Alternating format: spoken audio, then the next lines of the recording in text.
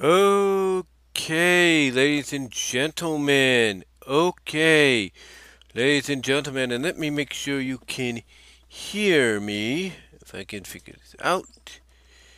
Get this all going. Hold on.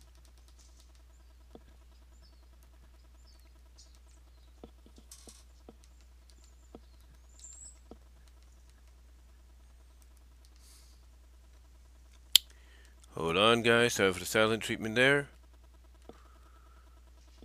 Just want to make sure you guys can hear me. We're going to go double check here for a second. Hold on. Hold on for a second.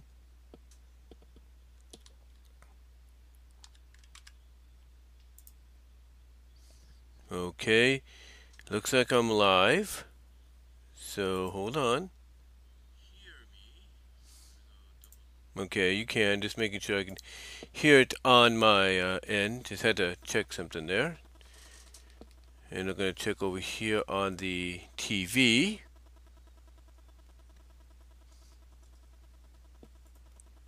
I think you can hear me here.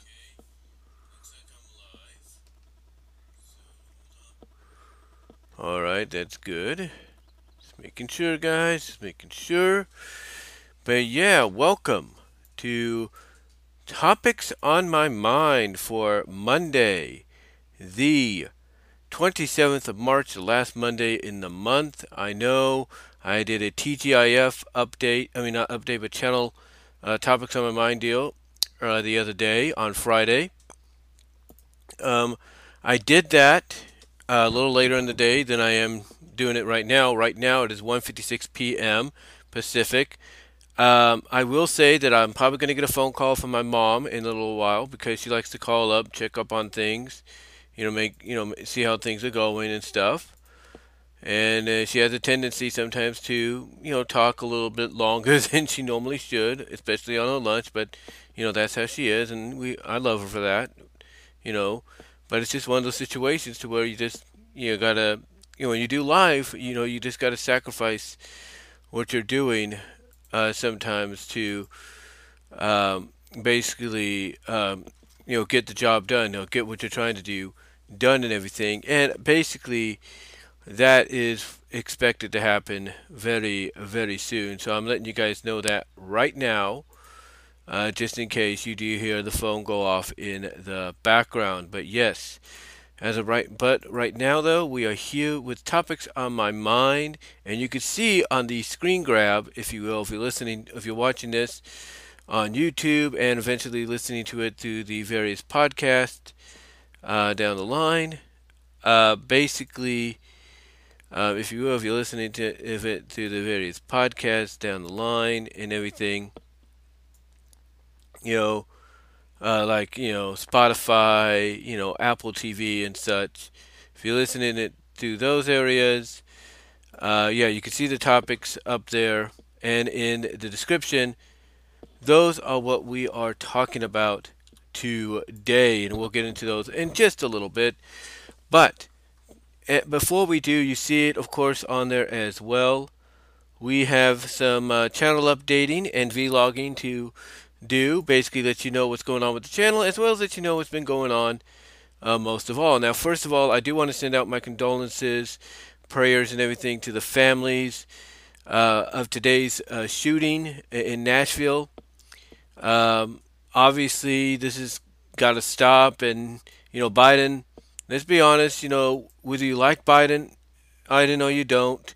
I think we all can agree that the guy needs to, if he says he's going to get something done, he needs to get it done now. He needs to get it taken care of now. He needs to get his anti-assault rifle law, whatever it is, done now. He needs to get it taken care of now. Not wait on Congress. Get it done now, because we need to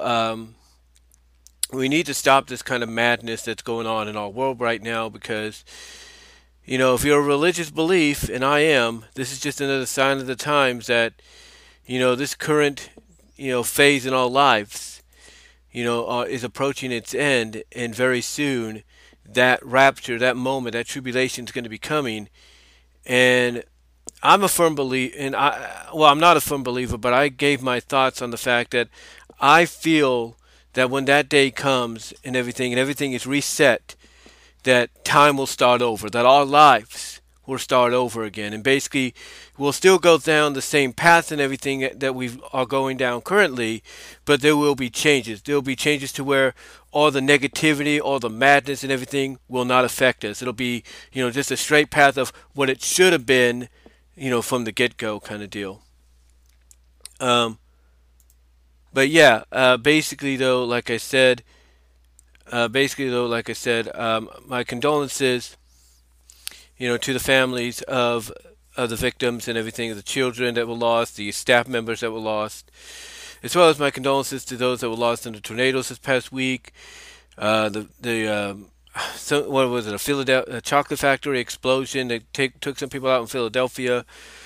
Prayers and condolences out to their families, and yeah, but yeah, on top of all of it right now, though, is what happened today. And again, if Biden wants this anti-assault rifle bill, a law to go into effect, he's got to step up and do something about it. Not wait on Congress to get off their lazy behinds, if you know what I mean, and do something about it, because it's not going to work. It's basically, it's not going to work either way.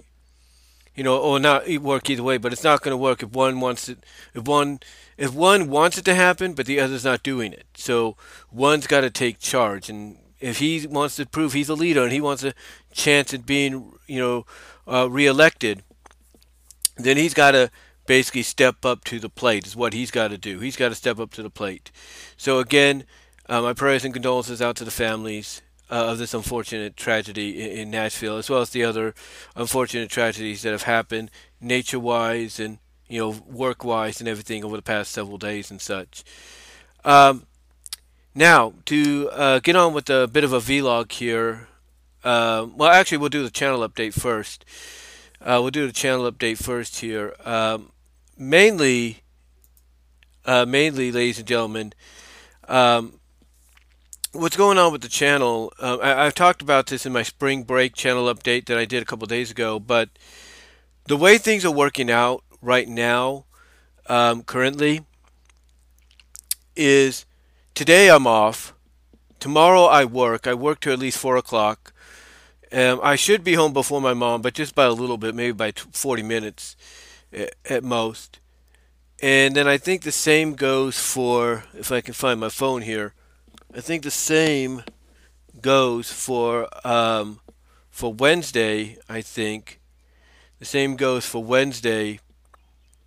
I believe that I get off. I'm just double checking here, but yeah, I'll probably be home hopefully before my mom. I don't really know if that's going to happen because, of course, the Turlock Transit bus, for some reason, that picks people up in front of Chili's on Countryside Drive, has been delayed a lot lately. Now, today, what I did do today, and I'll get into this in the vlog, I did kind of take care of that. But right now, this is what it looks like right now. Now, I get off at 4 o'clock tomorrow. If I'm able to take the bus back home, the bus I need to take back home, I should, I should be able to get to that, but I should be able to get home by 5:41. That, or at least a little, well, not 5:41. I'll be dropped off around 5:41, depending, but I will be home by at least 5:45. That would give me essentially about, I would say, almost 40 minutes to, to kind of get myself settled in and everything, and have the place to myself. Now on Wednesday, that's pretty much going to be the same thing too. So Tuesday and Wednesday, tomorrow and Wednesday, I'll be getting home around at least 5:45, depending. And then Thursday, I should be getting home, hopefully, ladies and gentlemen, uh, before 4:41. All things, depending, um, if you will, all things depending, if you will, um, and down the line. And then, of course, not Wednesday, but Friday, the last day in this month, I will be off. And hello to Zach G and David Whited, Arcade and Toy Channel. Thank you for tuning in, guys. Really appreciate it. Again, guys, you could join me in the live chat if you want to right now. Unfortunately, I cannot monetize. I do not know what the reason is. I will try to find out later on. But if you want to help support me, Venmo at Brian-Walmer-2, whatever you can do at the Venmo would be greatly appreciated. And at Cash App at BWRESTLEMANIA would be greatly appreciated as well as to check out the Teespring store also. And of course, um, also I got my, and I'm just going to type this in here. Also got some advertisements. See if I can get it up and everything. So you guys could see that. Hopefully it'll pop up, if you will.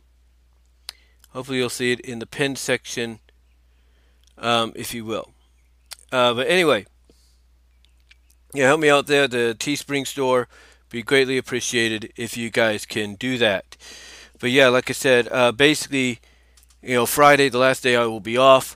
Now, the reason I'm bringing these all up is because with the little time I might have in between there, because the way I look at it, between Tuesday and Wednesday, I look at it this way. Before I leave, basically, which would be like a little after 8:30 and such, I believe, from what I can tell, a little after 8:30. The way I look at it is between the time my mom leaves for work and I'm here, at least I'll have the house to myself for about, I would say, because I looked at when she left today on my security camera, and she left about 6:56, something like that. So if I was to look at it from that perspective, if I was to look at it from, that perspective, 6:56, 7:56, and all that, and then 8:26, I would look at the fact that I'll have the house to myself for at least 100 minutes, an hour and 40, and then another 40 minutes to add to that, an hour and 80. So essentially almost 3 hours on both days, before work and after work combined. That's a 3 hour combined deal. And then come Friday, if I get my phone here again, where'd I put it? Just disappeared on me here. Hold on, guys. Oh, there it is. It fell over. But let me get this up here. But come Thursday, basically, I'll be leaving at a certain time too. Basically, each day, starting tomorrow, I'll be leaving like a little before 8:30 to catch the bus. But come Thursday when I get off, and hopefully things work out right, I should be able to get home by 4:41. What that would mean for me, at least unless things change, what that would mean for me basically is it would allow me to have basically 4:45 to 5:45 to 6:25 at most, unless she goes out and does something with her fellow teachers. And I do apologize for any noise you may have heard there. But, basically from the time she leaves to when I leave, that's about, like I said, about 100 minutes, an hour 40. But Thursday, I get back, I should have the place to myself for at least another hour and 40 at least, from what I can tell. So I should have the house to myself for about 3 hours and 20 minutes combined. 3 hours, 20 minutes combined, if not longer, if they don't decide to go out and, get something to eat not something to eat, but something to drink. Now, my mom could go out and get something to drink with them, but she swore because here's what she did, because, she goes to church. One of the things that churches do is they do these little Lennon things, like swear off certain treats that you give yourself and everything, like little Lennon things, like a Lennon, if you will. You have to swear off what you spend probably more money on sometimes outside of bills and groceries and everything. And my mom swore off Starbucks for 40 days. So come Easter, she should be able to get Starbucks again. But, if they go out and do something like get something to eat or get something to drink, she's going to have to swear off Starbucks or at least say, hey, can we go to this place because it's not Starbucks and I swore it off or something like that. We'll have to see. I mean, I got her a bottle of Starbucks, a coffee, if you will. She hasn't touched yet, and it's still in the fridge.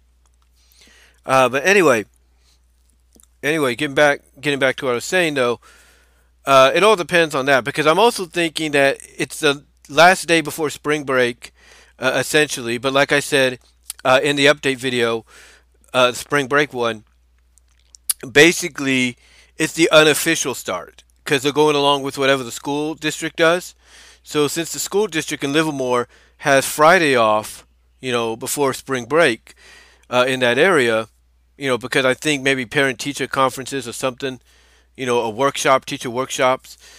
Um, the preschool, the Head Start that my mom works at, also will have that day off. So she'll be able to start, her and her fellow teachers will be able to start the vacation, spring break vacation, a lot earlier than usual. And thank you for the compliment, David. Really appreciate that. But yeah, they'll be able to start the vacation a lot earlier than usual. Now, what that means for Friday, oh not Friday, but for Thursday is I could get home about 4:41 or 4:45 if things work out correctly, but then she could show up moments later because they would have been let out early. So all I'm going to say right now is come Thursday, is come the next 3 days, I'll try to do something, in between the time I might have, but you know, but I'm not. I can't promise a lot. That's all I'm going to say. I can't promise a lot, but I will do what I can to give you content, and that's really all that matters. That's all that really matters. Um, as far as the rest of the channel goes, I did say I'm going to do a new fan vid. I got a fan vid, PMV, possibly coming. It's called Destiny. It's going to be the song by Jim Brickman, Destiny, Jordan Hill, I believe. Yeah, Jim Brickman, Jordan Hill.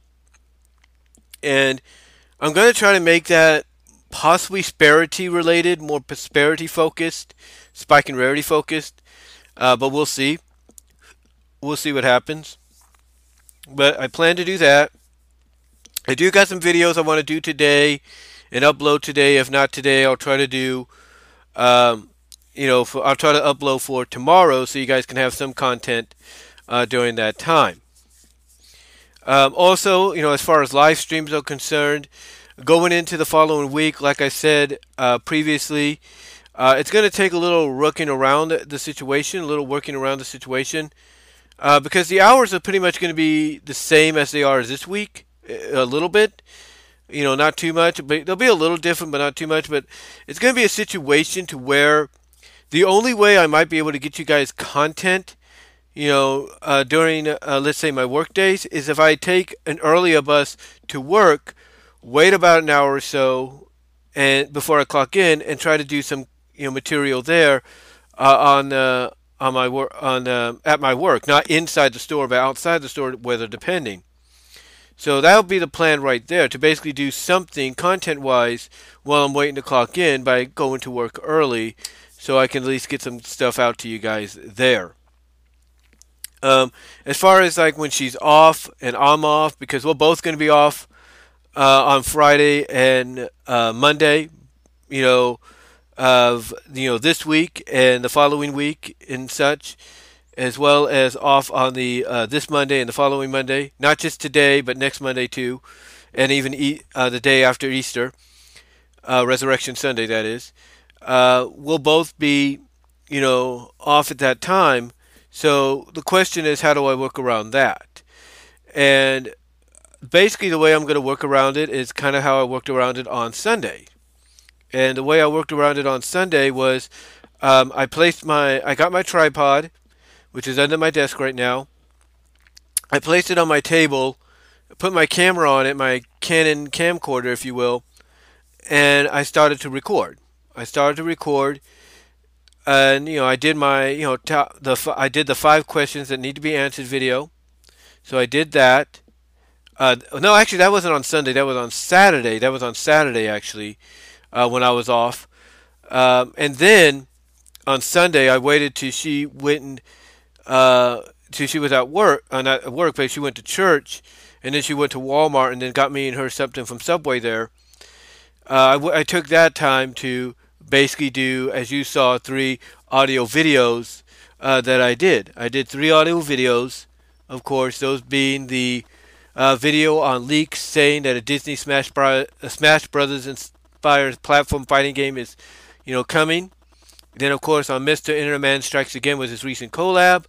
And then my reply to Sable Sparks Unicorn Wars video, and my opinion that this is the heavy metal of the new of this decade and century, if you will. So basically I do try to find opportunity to do things to kind of work my magic, if you will, to try to make things happen. But it just basically it just takes a lot of well, I wouldn't say a lot of thought, but it takes strategic planning, if you will, to kind of work around the situation. And one of the other ways I work around it, as I've mentioned before in my videos, is I basically have to probably get up early, before my mom, if I'm off and everything, on the same day she is, and do some videos then before she fully wakes up. That way you guys got some content, and then if not, I'll just do like a PMV or do a game footage or stuff like that you guys can watch later on. That's basically how things are going to work out. Starting on Friday, and Friday and Saturday and Sunday and Monday. That's how things are going to work for a bit. And then Tuesday, Wednesday, Thursday of next week, not just this week, but next week, going to work on probably, leaving the house early because she'll be on break, leaving the house early, doing some, and then going to my job, waiting to clock in, and by doing so, bide my time, probably get something to eat, hopefully, and then basically work my magic, if you will, and provide some kind of content for you guys. And then, like I said, just go from there and try to, just go from there and see what happens. And again, like I said, come the days that I will be off along with her, I might have to try to get up early and do some stuff before she wakes up. So again, it's going to take some planning. It's going to take some strategic planning and all that, but not too hard. Because I've done this before. I've worked around this before. And I also basically got to, probably if she's home and I want to do something like during the day, I got to wait till she's busy. Like maybe she's planting some plants like yesterday. I could have done something, but I didn't because she was planting some plants that she bought at Walmart. So, so yeah, it's just it's just one of the situations of finding the opportunity when you can. And I'm just gonna go and do what I've done before and see what happens. And like I said, probably one of the best options for me, anyway, is to go and essentially basically leave the house early, go to work early, wait to clock in, and then while I'm waiting, just do some material there for you guys at that time. I know that sounds a little ramblish and confusing. I do apologize, but that's basically what's planned for the channel, starting on Friday and going forward. Basically, probably getting up early, doing something before she wakes up, and then going from there and, maybe doing some other things outside of on-camera stuff or live stream stuff, to provide you guys with some content. Now, with that said, let's get on to the vlog portion, if you will. First of all, not really much going on. My mom did go to my sister's, not yesterday, but she went on Saturday because my niece and my great niece was going to be over there, and she likes to go over there, or at least be told when my great niece is going to be over there. She likes to go over there to see her great granddaughter because you don't see her as much because my niece and her fiance live in Modesto, and my mom's not the kind of person that likes to drive the Modesto route, even if the day's nice and clear and all that, because of what's happened in the past. She's had some experiences that I've mentioned before here on the channel, along with me, that basically has pretty much put her in a situation to where she's like, yeah, I'm not going to do these things anymore. I'm not going to put myself at risk anymore when it comes to basically doing these drives from Modesto to Patterson and Newman and all that. She's just like, hey, I'll go to Patterson. If I get a ride with your older sister, that's good enough for her, you know. Um, but yeah, basically she went over there, like I said, on Saturday. I could have gone, but I decided just to stay home and relax, have time to myself, which allowed me to do a few things as well. Um, that I did. It allowed me to do a few things as well. Basically, I didn't. I mean, the thing I did do mostly was the game stuff, and then of course I just waited till yesterday to do the audio stuff when she was at church and coming in at Walmart and all that. Excuse me. So so yeah, basically, you know, basically that's what happened on Saturday. I mean, Saturday we went and well, okay. So what happened on Saturday, and I've talked about this before, is we went and we did our taxes. We went and did our taxes and everything, and thank God I don't have to owe this year. Last year I had to owe, and think everybody watching this or listening to this knows how much of a pain in the behind owing is, depending on why you have to owe. I mean, the previous year I didn't have my medical set up, my government, my Medi-Cal, whatever, with the government. So my health care, if you will. So I ended up owing, and I had to pay that back. Thankfully, I don't have to owe this year, but my return basically, you know, I'm getting back from the federal is not what I think it could be, and that hopefully can change as we move forward into next year. But yeah, my state's a lot more than my federal. I'll put it that way. My state's a lot more than my federal, and hopefully, like I said, that'll increase over time. The only thing that ever confuses me, and I think it even confuses the tax preparer or the tax preparer, or papaya or whatever they're called, the tax preparer. I think the one thing that always confuses them, and I know I'm not alone in this here on YouTube or even anywhere else where you're able to monetize, is when you get a tax paper back from them, and basically it's listed as royalties. It's like, well, how? It's like, why do you need this if you're not going to get anything back from it? That's what really kind of kind of makes me wonder, like, what is going on here? It's like, if you're sending us this for tax reasons and they're going to put it in as royalties, then why aren't we getting anything back, right? It doesn't make any sense in my opinion. But maybe myself and my tax preparer, me and my mom's tax preparer at H&R Block, maybe we're missing something. I don't know. But anyway, though, like I said, my state is a little bit bigger than my federal, so at least I'm getting something back in total that's going to hopefully help out. And who knows, maybe I'll get it when I get paid one of these weeks. Like if I get paid within the time frame that I'm supposed to get it, that'll help out in the long run too. Um, okay, like I said, we came home afterwards. We got Burger King basically afterwards to treat ourselves. And here's what's interesting. And this was on Saturday. Here's what's interesting.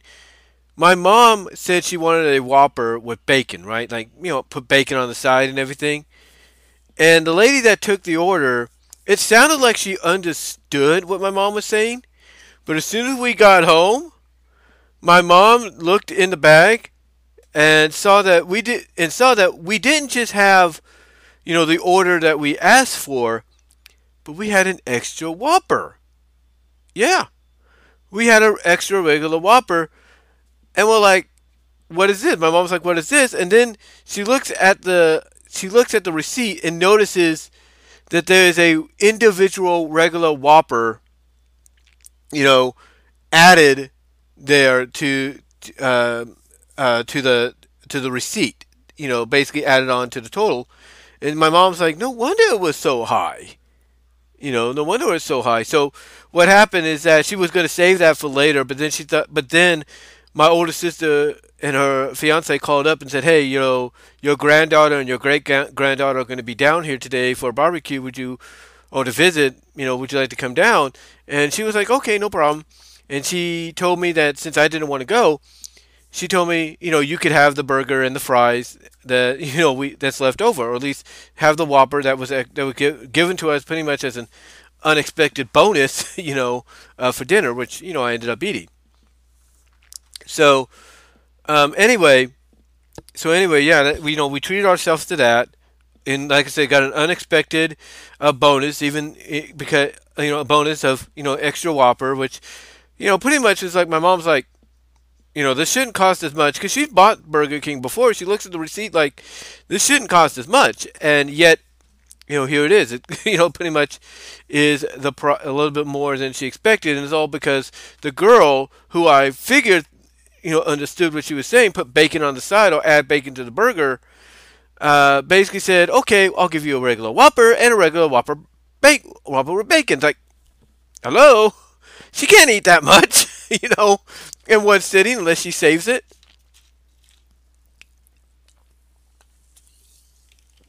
So, yeah, it's like seriously, she can't do that. She can't really do that. Anyway, though, after that, on Sunday, like I said, she goes to church. I have the opportunity to do the 3 audio recordings that I did that went up yesterday, and also now you can find on BWRESTLEMANIA discussions at all your favorite audio podcast platforms, except for Pandora, but more specifically, you can find it at Spotify. Would be greatly appreciated if you can go there and listen to that. But yeah, it gave me the opportunity to do those, and like I said, she went to church, went to Walmart, got some things, got some plants, and then came home, watched the Giants and the A's, which is the first of their preseason finale games that they do every year. And then, like during that, she was, like I said, she was basically planting her plants and everything in the process. She was planting her plants in the process, if you will. So yeah, she was having some fun. She was having her own little fun during this time and everything. Or during a day that during this time, basically a day that she would normally go from church and over to my older sister's, but she kind of pretty much covered that on Saturday. Now, as far as I go, work's been great. I got a compliment on the day. I think it was Thursday. Yeah, the day before I, was off for the next few days, including today. I got a compliment from a lady, from my team lead, who has the same name, similar name as my mom, and everything, similar, like I said. And she said basically along the lines of, I think you're doing it. I want to compliment. Basically, she said, Brian, I just want to let you know I think you're doing a great job now. She says, I know it's hard to have to abide by these certain rules, which is understandable because with certain retail jobs and everything, you have to basically abide by certain rules, and how you basically have to do things a certain way and everything. Whether you want to or not, it's one of those situations. So she kind of gave me a compliment there, which made my day and everything. And then, of course, and that was Thursday. But then, of course, on Thursday, the Turlock Transit bus decides to screw up on me.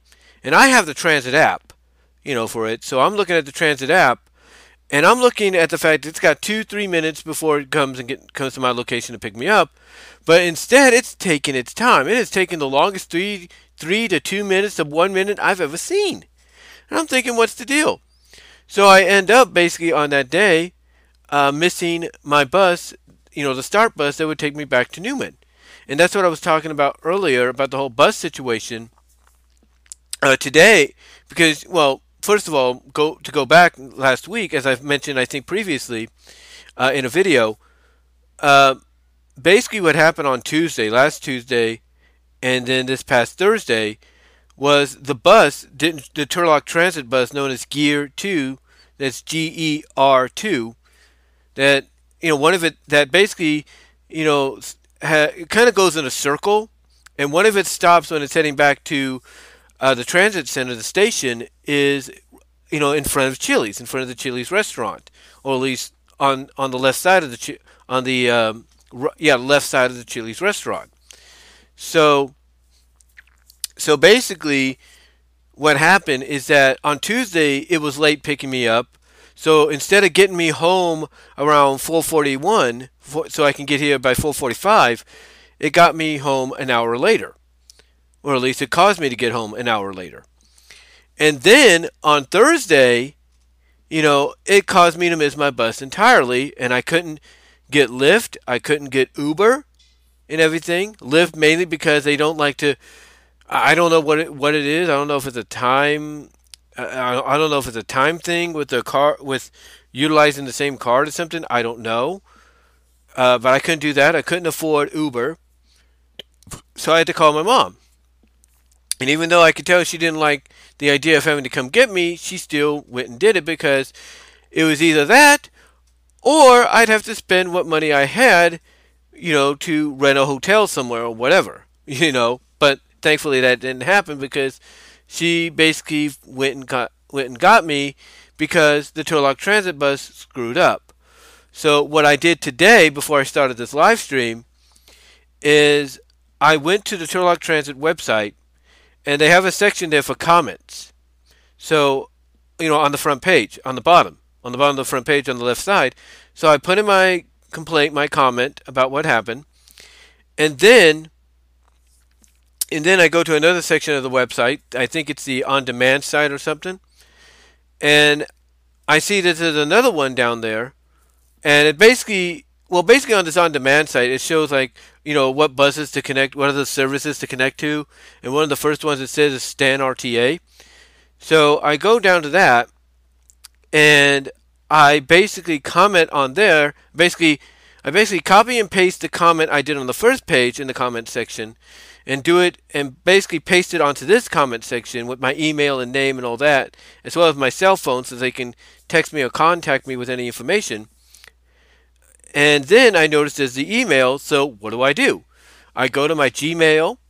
I take the message, the note that I put together and you know copy and basically sent on the original comment section on the main page, as well as on the on-demand page, which kind of, like I said, explains like what other services that Turlock Transit connects to. I took that and I went to my Gmail, copy and pasted it into the body of the email that I was going to send.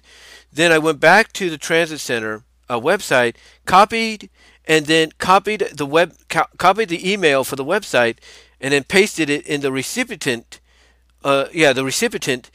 section of the email, and then put into the subject title, issue with the bus, back on last Tuesday and Thursday, and I basically mentioned the days, the dates of when it happened, as well as the times as to when it happened, and everything. So hopefully somebody reads those two comments things, with my complaints on there, as well as somebody reads the email and they talk to the person that's doing the bus route and say, hey, look, you can't stall anymore. You need to be on time, no matter what the circumstance.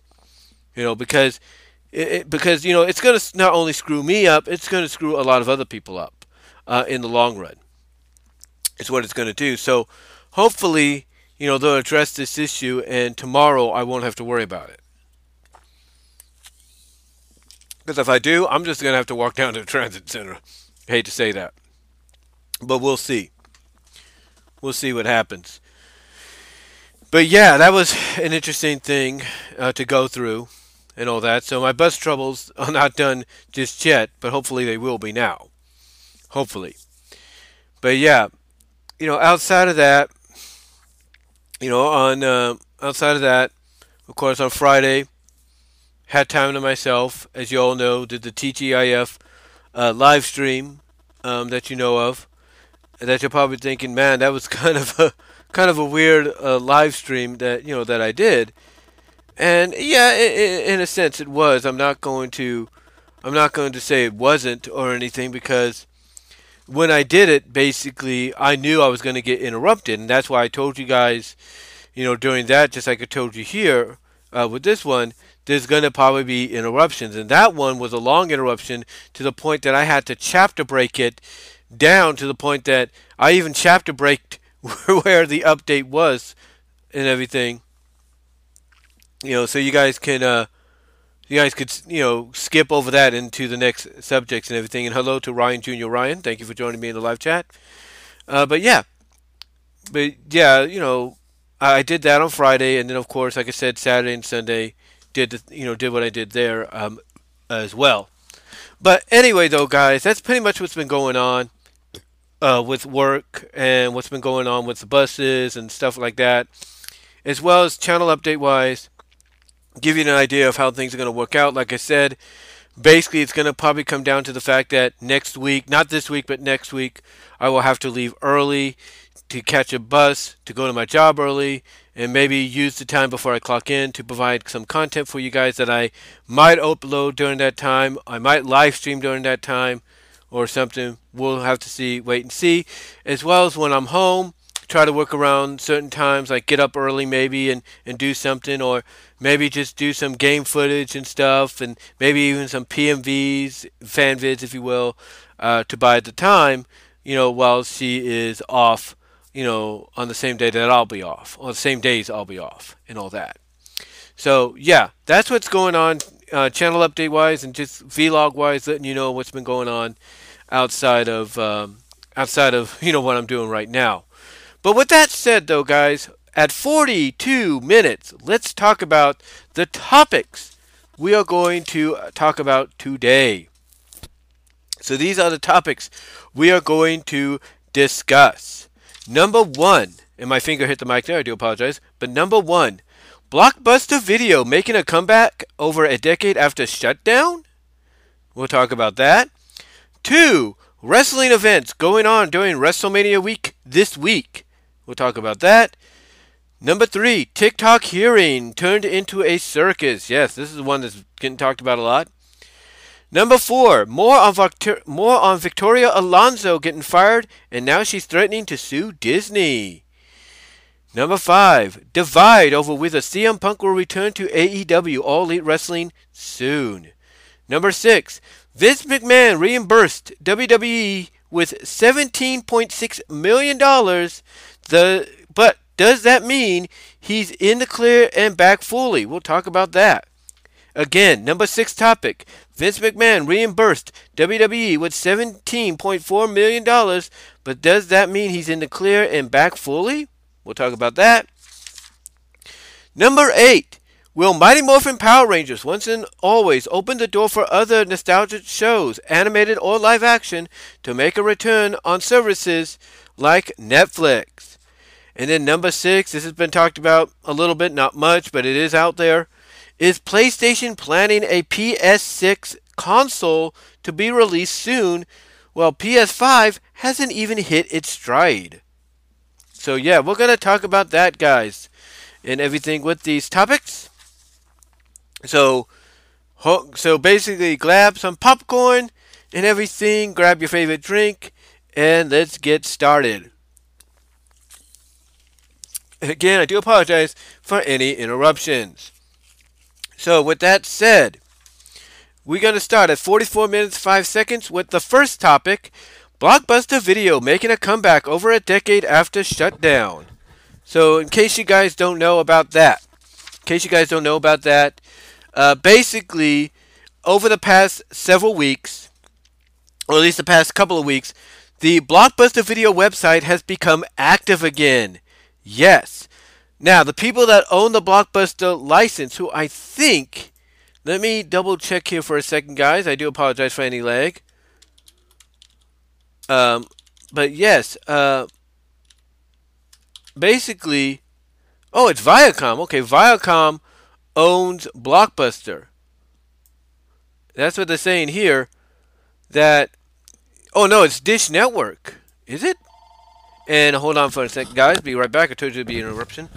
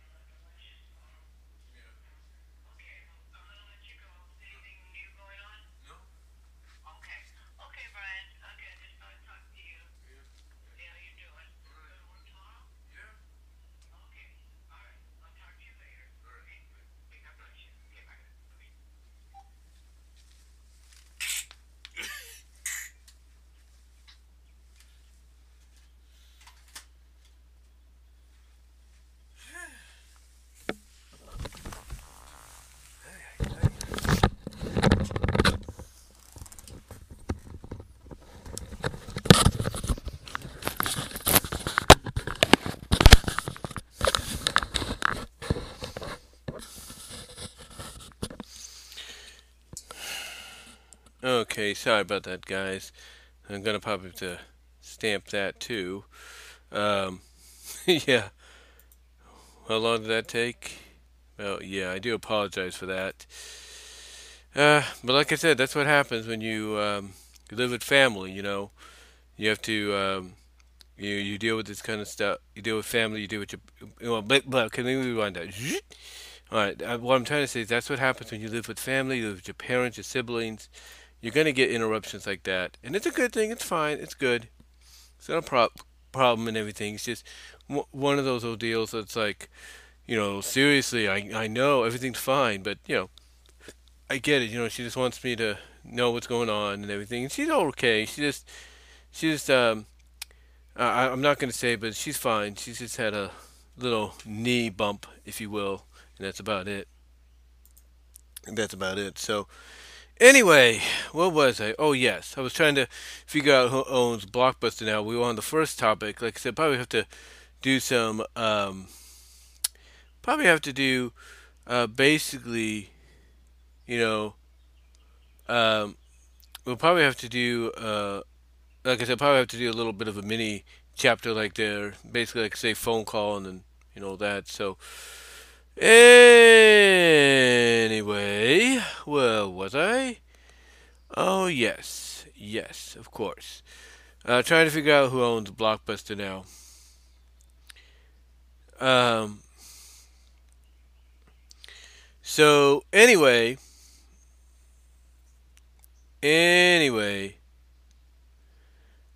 basically, Blockbuster um, is making a comeback. Apparently, Dish Network, who owns Blockbuster, not Viacom, but Dish Network, um, they are making a comeback apparently because basically, according to Wikipedia, we'll go back there again. According to Wikipedia, and everybody was talking about this.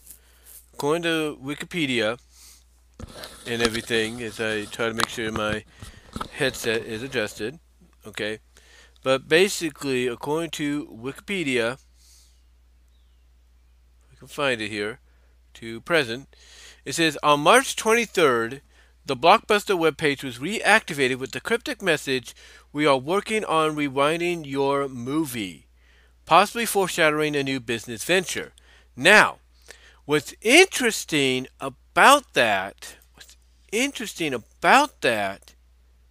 is the news that came out courtesy of Medium. That's right, Medium. And what that means, media, what that means for media and everything,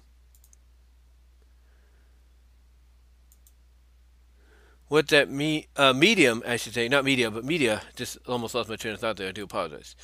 But what that means, anyway, according to what media said, is essentially, Blockbuster. Yeah, and it says it right here. Blockbuster, we are working on rewinding your movie. So yeah, according to Medium on Facebook, um, the what's going on is apparently word is that they are potentially opening again. It's potential, okay. And there is a Blockbuster Express in Gustine, DVD store in. Oh, it's permanently closed. I was gonna say, huh, what? I'd be like, hey, I'll go to Gustine. you know. Um, but yeah, apparently, according to the medium, um, going to the media and everything, and I'm trying to find out. Okay, so apparently there's going to be a Blockbuster bar, pop-up bar, opening in Los Angeles. Um, in Okay, so let's see here. It says, well, this is actually last year, it's a fake one, but Okay, that's something that it's a bar that popped up and everything. But apparently there is word going around, according to the medium, um, according to medium and all that, that Blockbuster is going to be opening some locations, here in California, um, mostly Los Angeles and San Diego. Now, this is according to Medium. It says opening 5 new locations in the Los Angeles and San Diego areas. Now, this is from Medium.com. So, Medium.com, it says, that's right, folks. Blockbuster Video has risen from the ashes of obsolete. Okay. According to Medium.com, this is what they said. They said, that's right, folks. Blockbuster Video has risen from the ashes of obsolescence, obsoleteness and announced the grand reopening of 5 new locations in the Los Angeles and San Diego areas. The flagship show is set to occupy the prime real estate at the intersection of Sunset and Crescent Heights in West Hollywood. The iconic blue and yellow logo will once again grace the streets, with locals already buzzing with excitement. It says, with streaming platforms facing ongoing challenges and growing consumer discontent, Blockbuster has recognized the nostalgic appeal and rising demand for physical media. The once ambitious video rental giant is banking on the notion that people are ready to embrace their DVD and Blu-ray collections once more. Hollywood local Jimmy Loco couldn't be more thrilled about the return of Blockbuster. He says, I'm sick of all the streaming, man. I don't know anyone that watches Netflix anymore. It's all about the Blu-ray. Just last week I bought the Mercury Rising DVD with Bruce Willis. That was magical. Locals like Jimmy are eager to rent again, anticipating, the thrills and everything. Let's see. Oh, never mind. It's a joke. It looks like, let's see. Let's see. Okay, so Medium is a joke reference. Never mind. Got me there. So it got me there. But yeah, though, it does seem like Blockbuster might be making, uh, might be making a comeback. I mean, everybody is talking about it. San Diego 5 is talking about it and everything. You know, so despite that, fakeness right there that even I fell for, so I do apologize for that. It does look like they are trying to make a comeback here, yes. But here's the thing, outside of this fake medium deal, if you will, which, you know what, now that I think about it, there's got to be truth to that. Because why would they be, talking about, Los Angeles, San Diego areas, in certain locales, if there wasn't truth to it, So even though it's a joke, and they're saying, at this point, none of what this article is saying is true, and everything. You see, it says, let's see, wait.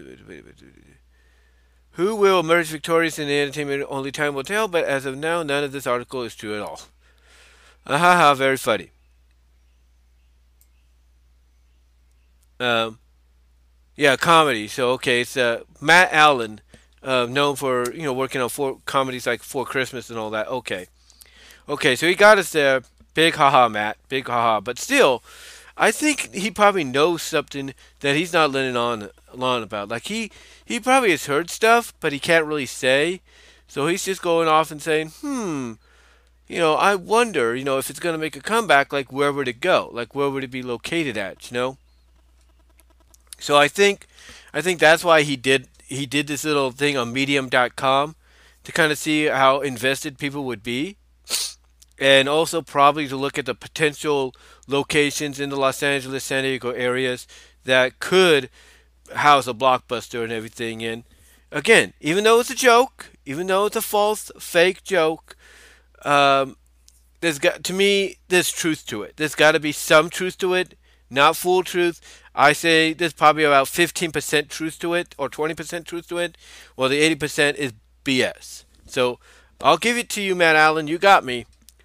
You got me, and I'm sure you got a lot of other people as well with that on the medium. But yeah, the website is up. The website is up right now.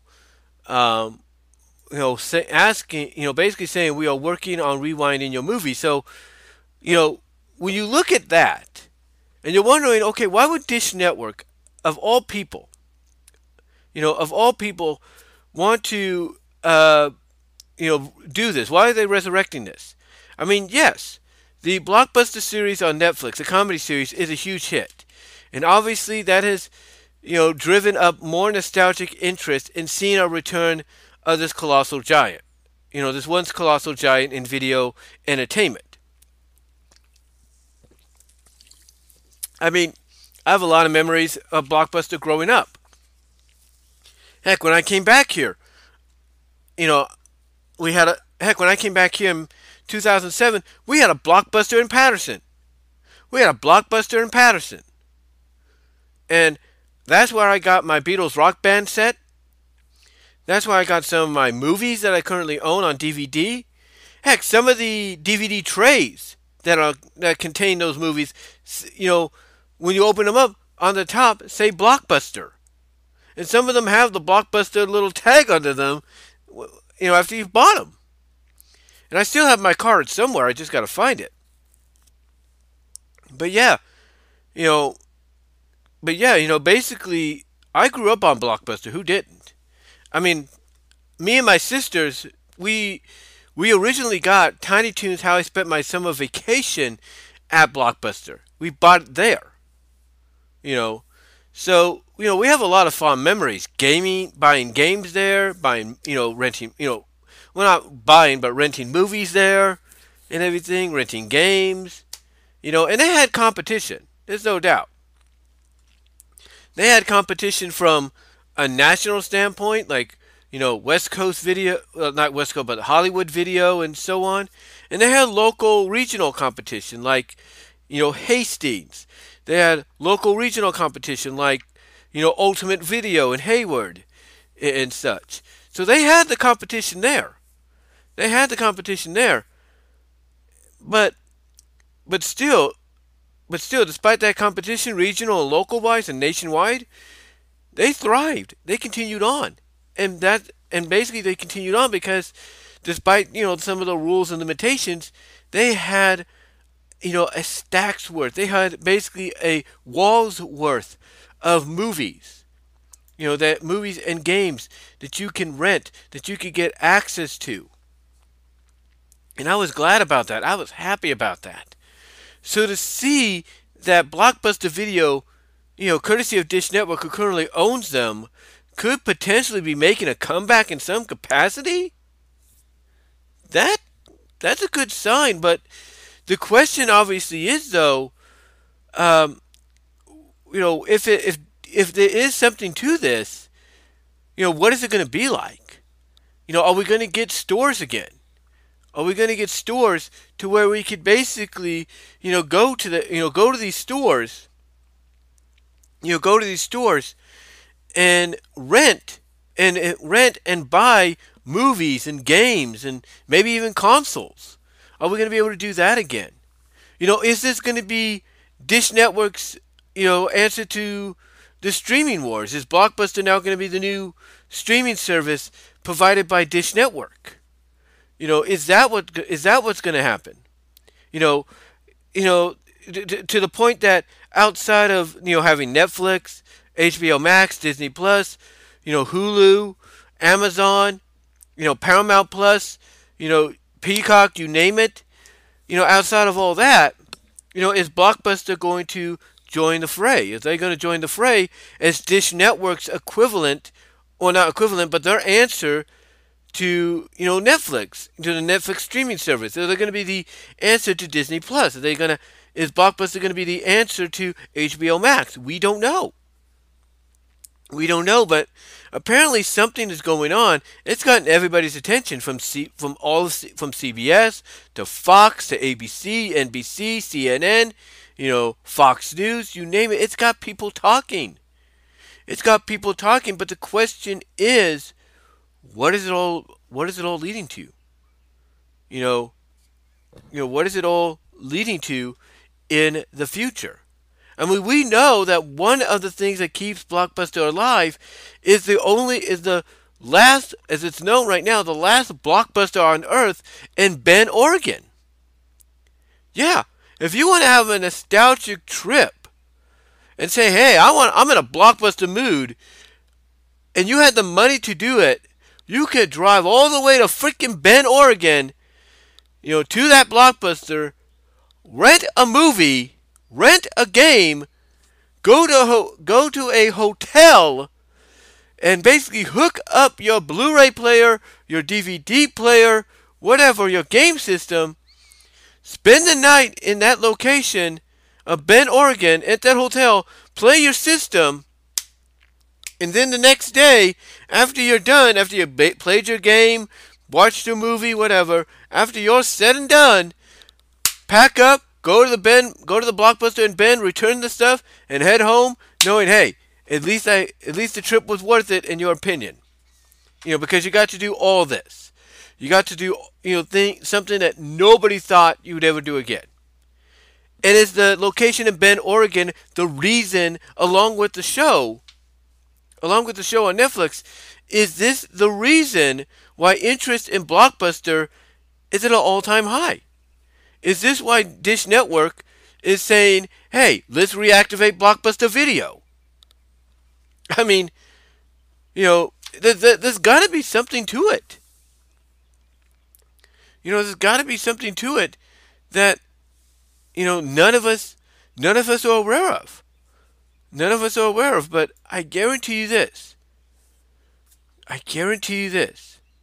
If it happens, I look at three possibilities. Okay? I look at a Blockbuster Video that is Dish Network's answer to Netflix, Disney Plus, HBO Max, Peacock, Amazon, Amazon Prime, if you will. I see them being the answer to that. I see a Blockbuster Video being resurrected, and this is the second option. I see Dish Network, resurrecting a Blockbuster Video that's the equivalent of Vudu and, parts of Amazon Prime and all that. Will you purchase the movie or you rent it? So I could see them being an online purchase and rental site, if you will.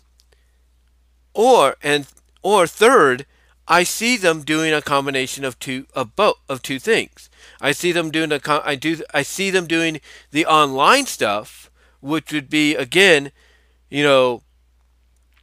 which to me would be like, basically a streaming service, and everything, a streaming service, along with being along with being also a place where you can rent or buy digital movies and everything.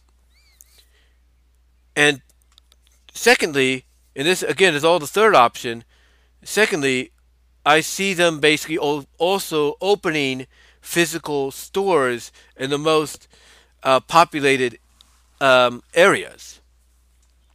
And that's what I see. Or in the more demanding areas. That's what I see.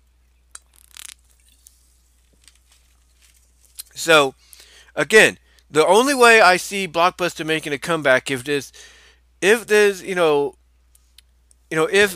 Network is serious about doing this. If Dish Network is serious about doing this, okay, this is what I see. The three options. Either they become basically Dish Network's answer to Disney Plus, Amazon, Amazon Prime Video, HBO Max, Netflix, Paramount Plus, Peacock, Hulu, Apple TV. I see them basically being the equivalent of that for Dish Network, being basically a streaming service. Secondly, I see them being mostly like Voodoo, where they're basically, online service where you can buy a movie and everything from them.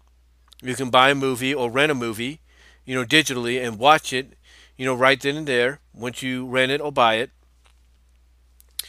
Or I see them being a combination of not just those two, where kind of like, let's say, an Amazon Prime, if you will, where on Amazon Prime you can purchase, and like Apple TV too, but on Amazon Prime you could purchase basically the movies or rent the movies, but you can also watch original programming and stuff, or stuff that's licensed to Amazon. I could see them being a hybrid of those two in the third option, along with some physical stores being opened as well. So again, the three options I look at are: it's either going to be Dish Network's answer to Netflix and Disney Plus and HBO Max and so on.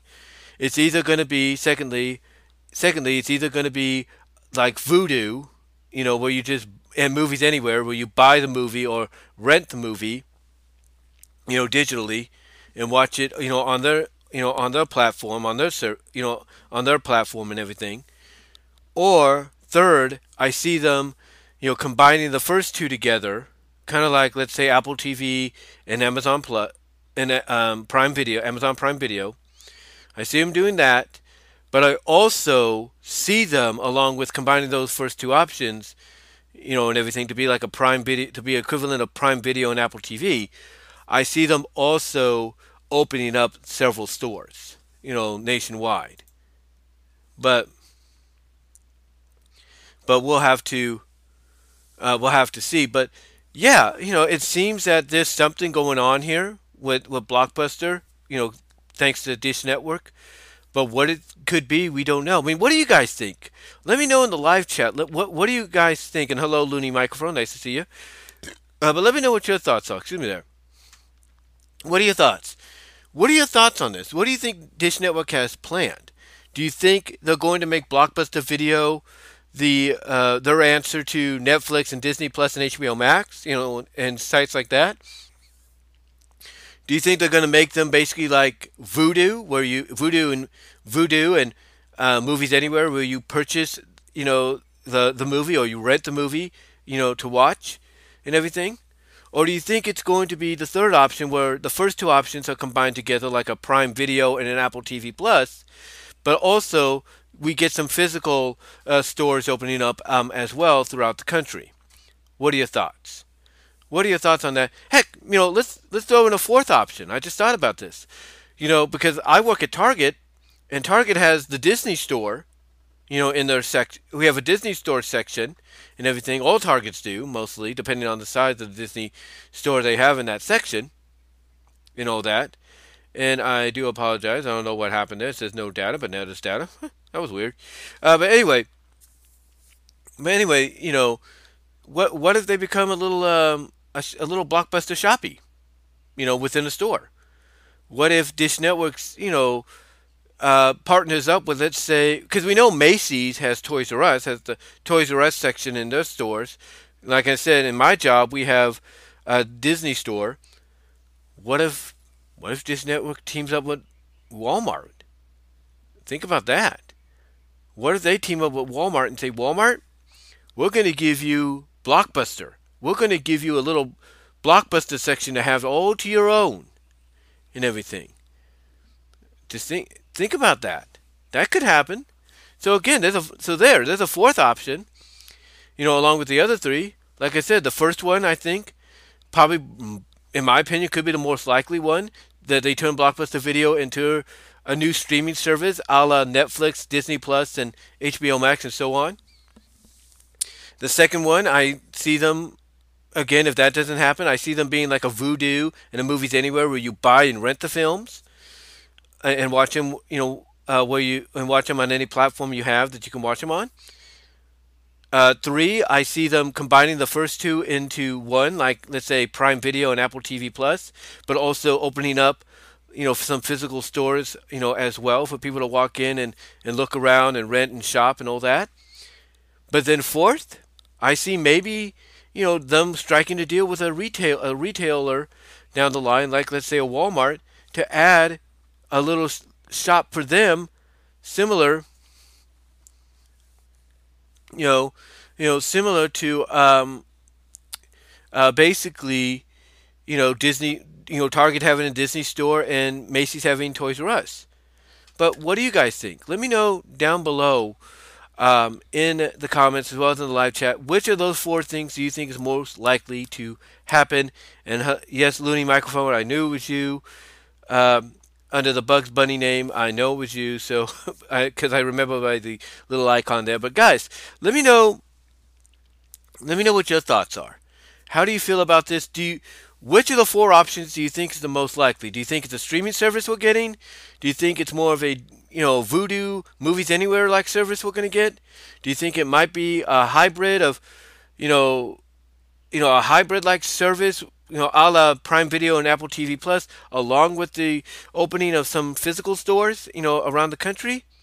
Or do you think or do you think Dish Network will make a deal with a retailer like Walmart and give them a little BlockBuster store inside their own stores, like Target has Disney, like the Disney stores inside Target and Toys R Us stores inside Macy's? What are your thoughts? Let me know. Let me know which one of those four options you think is the most likely, to come out of this, because there's got to be something to this. There's got to be a reason Dish Network is doing this, and it just can't be because of, the popularity of the last blockbuster on Earth in Bend, Oregon, as well as the popularity of the series on Netflix. It's got to be something more, guys. Let me know what your thoughts are down below. Now, with that said, let me get something to eat here something to drink, I should say, for a second.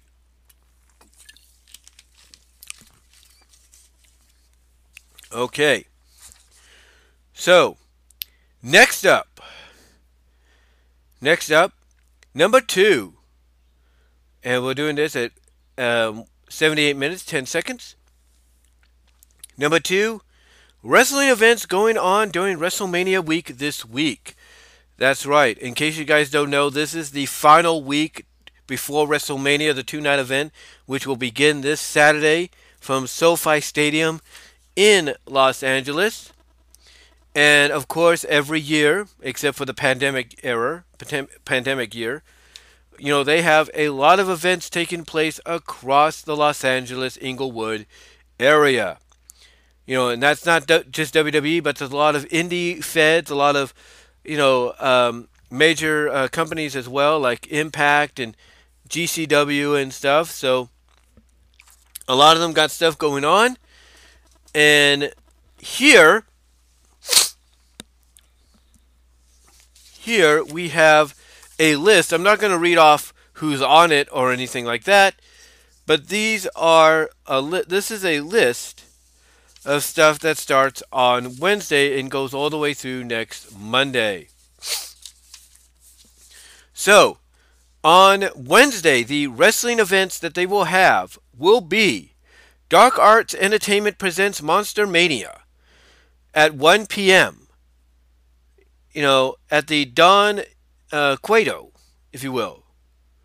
Also at the Don Cueto, we have at 4 p.m. Pandemonium Pro Wrestling Best Damn Thing.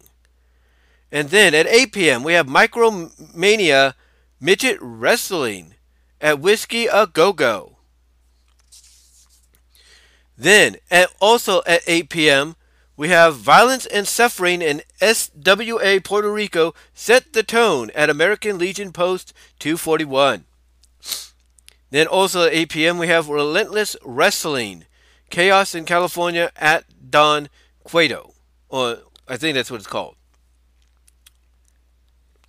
So the Don Cueto on this Wednesday, is going to have 1, 2, 3 events. They're going to have 3 events. So they're obviously going to change. They're not going to change rings or anything. They'll just use the same ring. They might change the aprons and all that, and maybe the turnbuckles, but that's it. All right. The non-wrestling events that will be going on that day at 7 p.m. Josh Barnett Pro and Catch Wrestling Seminar. At 7 p.m. at the Ukrainian Culture Center. 8 p.m. Uh, not Sam Mania with Sam Roberts at the Comedy Store. At 8 p.m. you will have Ringmaster Vince McMahon and the Unmasking of American Book launch party at Burbank Moose Lodge. And then 8 p.m. you'll have Arcade Mania at Blipsy Barcade. Then on Thursday, wrestling events will be at 11 a.m. Christmas. Okay, let me rewind that. Okay, Thursday, March 30th, starting at 11 a.m. in the morning, you will have Crimson Crown Wrestling, Crimson Kingdom at the Florence Classic Hall. Also at 11 a.m., you'll have Santino Brothers Wrestling, California Love at the Ukrainian Culture Center. And that's just the first page I printed out. At 2 p.m., you'll have Crimson Crown Wrestling, Violent World at the Florence Classic Hall. 2 p.m. also, you'll have Circus. You'll have Circle 6, easy for me to say. 2 p.m. you'll have Circle 6, Queer Punk Outlaw at Knucklehead Hollywood. 3 p.m. you'll have Circle 6, Lindsay's Snow's Kaiju Cannabis Cup at Knucklehead Hollywood. At 4 p.m., Circle 6, Vinny Mansour's Pro Wrestling Combine at Knucklehead Hollywood. At 4 p.m., High Spots Mark Hitchcock Memorial Super Show at Globe Theater. 4 p.m., GCW's Josh Barnett's Bloodsport 9 at Ukrainian Culture Center. Let's see. Up next, okay. 5 p.m., Circle 6, Mama's Koger's Delicate Flowers at Knucklehead Hollywood. Let's see. Also at 5 p.m., you'll have All Caribbean Wrestling, ACW, Island Vibes at Common Space Brewery. Then at 6 p.m., you will have Compton Mania. At 6 p.m., you'll have Compton Mania. Where are you from? Compton versus the World Outdoors at Can-Am Dental. Okay. 6 p.m., you have Circle 6, Hoodfoot presents Crosses and Caskets at Knucklehead Hollywood. You will have... Hold on, guys. Just scratching my ear there. Or something. Not my ear, but scratching my hair there. Okay, at 6 p.m. Not 6 p.m., but at 7 p.m., Coast to Coast Wrestling, Genesis at Tele-America Studios, Anaheim. 7 p.m., Empire Wrestling Federation and Los Angeles Wrestling, Jake the Snake Roberts flirting with Venom at Sheraton San Gabriel. Okay. It's got a lot going on this weekend. Nobody wants to be left out.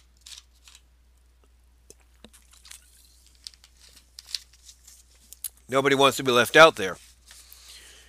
Okay. 8 p.m. And again, I think this is on... Is this on Thursday?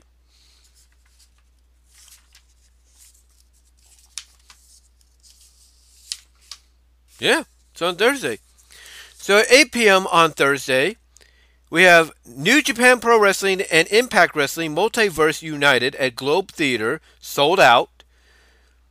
We have at 8 p.m.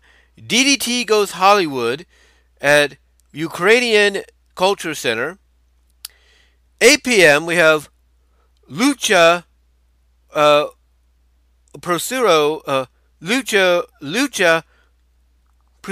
Wrestling Return of the Dragon at Xander Sports Arena. 10 p.m. we have Circle 6 Valentine Vision at Knucklehead Hollywood. At 11 p.m. we have Circle 6 Minoru Suzuki's Karaoke at Knucklehead Hollywood. Excuse me. At 11:59 a.m. on that a.m. but at 11:59 p.m. 11:59 p.m. we have GCW Game Changer Wrestling for the Culture at the Ukrainian Center, and then also at 11:59 we have Early Morning Guy Steele's Early Morning Show at Secret Location. Okay. And then non-wrestling events on that day, you have at 1 p.m. QT Marshall Pro Wrestling Seminar at Telemerica Studios. 7 p.m. Circle 6 Iron On Wrestling with Gregory Iron at Knucklehead Hollywood. 8 p.m. you have the Major Wrestling Figure Podcast Live at El Singro Brewing Company. At 8 p.m. Whale Mania at the Novo. And then 8 p.m. you have FTR with Dax Hardwood Podcast taping at the Biltmore. Okay. Let's see. At 8 p.m. you have a magical homage to pro wrestling by Nigel McGuinness at Illusional Magic Lounge. 10:30 p.m. you have Hunkamania Comedy Show with Dolph Ziggler, Ryan Nemeth at the Comedy Store. And at 11 p.m. you have Circle 6 Minoru Suzuki's Karaoke at Knucklehead Hollywood.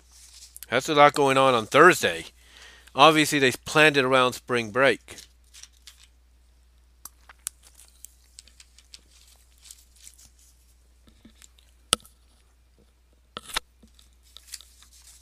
Obviously, they planned it around spring break. Let me check something, guys. Okay, just making sure you guys can still hear me. You guys can still hear me, right? Just let me know and everything. I think you guys can still hear me. Check my thing here. Yeah. You guys can still hear me. Just had to check my TV there. Alright, so on Friday, March 31st, the day before WrestleMania, we have at 11 a.m. GCW Jimmy Lloyd's Degenerate. Okay, on Friday, March 31st, the day before WrestleMania, we have at 11 a.m. GCW Jimmy Lloyd's Degeneration F at Ukrainian Center. Ukrainian Cultural Center, that is. At 12 p.m., we have Tokyo Joshi Pro Wrestling live at live in Los Angeles at Globe Theater. That's right. You have at 12 p.m. on March 31st, you have Tokyo Joshi Pro Wrestling live in Los Angeles at Globe Theater. Then at 12 p.m., Circle 6 Jake Chris Fire Starters at Knucklehead Hollywood. Then at 1 p.m., Circle 6 Zachary Wentz Treehouse of Dreams at Knucklehead Hollywood. Then at 2 p.m., Circle 6 at 2 p.m., Circle 6 AJ Gray's Power Hour at Knucklehead Hollywood. Then at 3 p.m., DDT vs. GCW at Ukrainian Culture Center. At 3 p.m., Coast to Coast Wrestling TV taping, at Ella America Studios. At 3 p.m., Circle 6 No Peace Underground at Knucklehead Hollywood. 4 p.m., you have Ring of Honor Super Card of Honor at the Galen Center and the campus of USC. 4 p.m., you have Prestigious Wrestling Nervous Breakdown at the Globe Theater. At 5 p.m., you will have WWE SmackDown in the Hall of Fame ceremony at the Crypto.com Arena.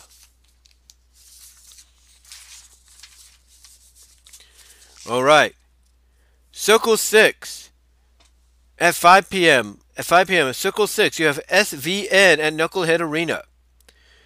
6 p.m., Coast to Coast Wrestling TV Taping 2 at Tele-America Studios. 6 p.m., Real Deal Wrestling WrestleMania at Hazy Studios. 7:30 p.m., Millennium Pro Wrestling MPW Mania at Millennium Wrestling Academy. 8 p.m., GCW Joey Janela's Spring Break 7 at the Ukrainian Culture Center. 8 p.m. Russell Crowe Wrestling, WrestleMania 3 at Burbank Moose Lodge. Let's see, it's a comedy wrestling show. 9 p.m. Coast to Coast Wrestling TV taping number 3 at Tele-America Studios. 11 p.m. No Fear City Murder Mania at Super Chief Art Gallery.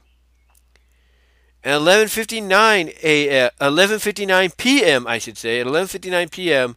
GCW Emo fight at Ukrainian Culture Center. Then, the non-wrestling events for that day are at 1 p.m. Wrestling for Sale pop-up merch with Cheap Heat, Stash Pages, Matt Bovington at Button Mash. 8 p.m. The Gay Young Classic at Redline. It's 8 p.m. Straight out of WrestleCon, their after-party variety show at Globe Theater. And 11 p.m. Undertaker One Dead Man show at the Novo. And then Saturday, the day of WrestleMania, we have this. Are you ready? Are you ready? And let me get some water. Not water, but some soda. To make sure I'm ready. That's better. To make sure I'm ready. So, on the day of WrestleMania, Saturday, April 1st, wrestling events are at 10 a.m. at the Crypto Arena. WWE NXT Stand and Deliver. That's right, NXT Stand and Deliver at the Crypto Arena at 10 a.m. At 11 a.m., GCW's Effie's Big Gray... At 11 a.m., GCW Effie's Big Gay Brunch 6, LA at Ukrainian Culture Center. 1 p.m., Coast to Coast Wrestling TV taping number 4 at Tele-America Studios. At 5 p.m., WWE WrestleMania 39 Saturday, Night 1 at SoFi Stadium. 10 p.m., GCW Gringo Locos The World on Lucha 2 at the Ukrainian Culture Center. 11 p.m. Circle 6 Barroom Blitz at Knucklehead Hollywood. And then the non-wrestling events for that day will be at 11 a.m. The Busted Open WrestleMania Party at Whiskey A Go-Go.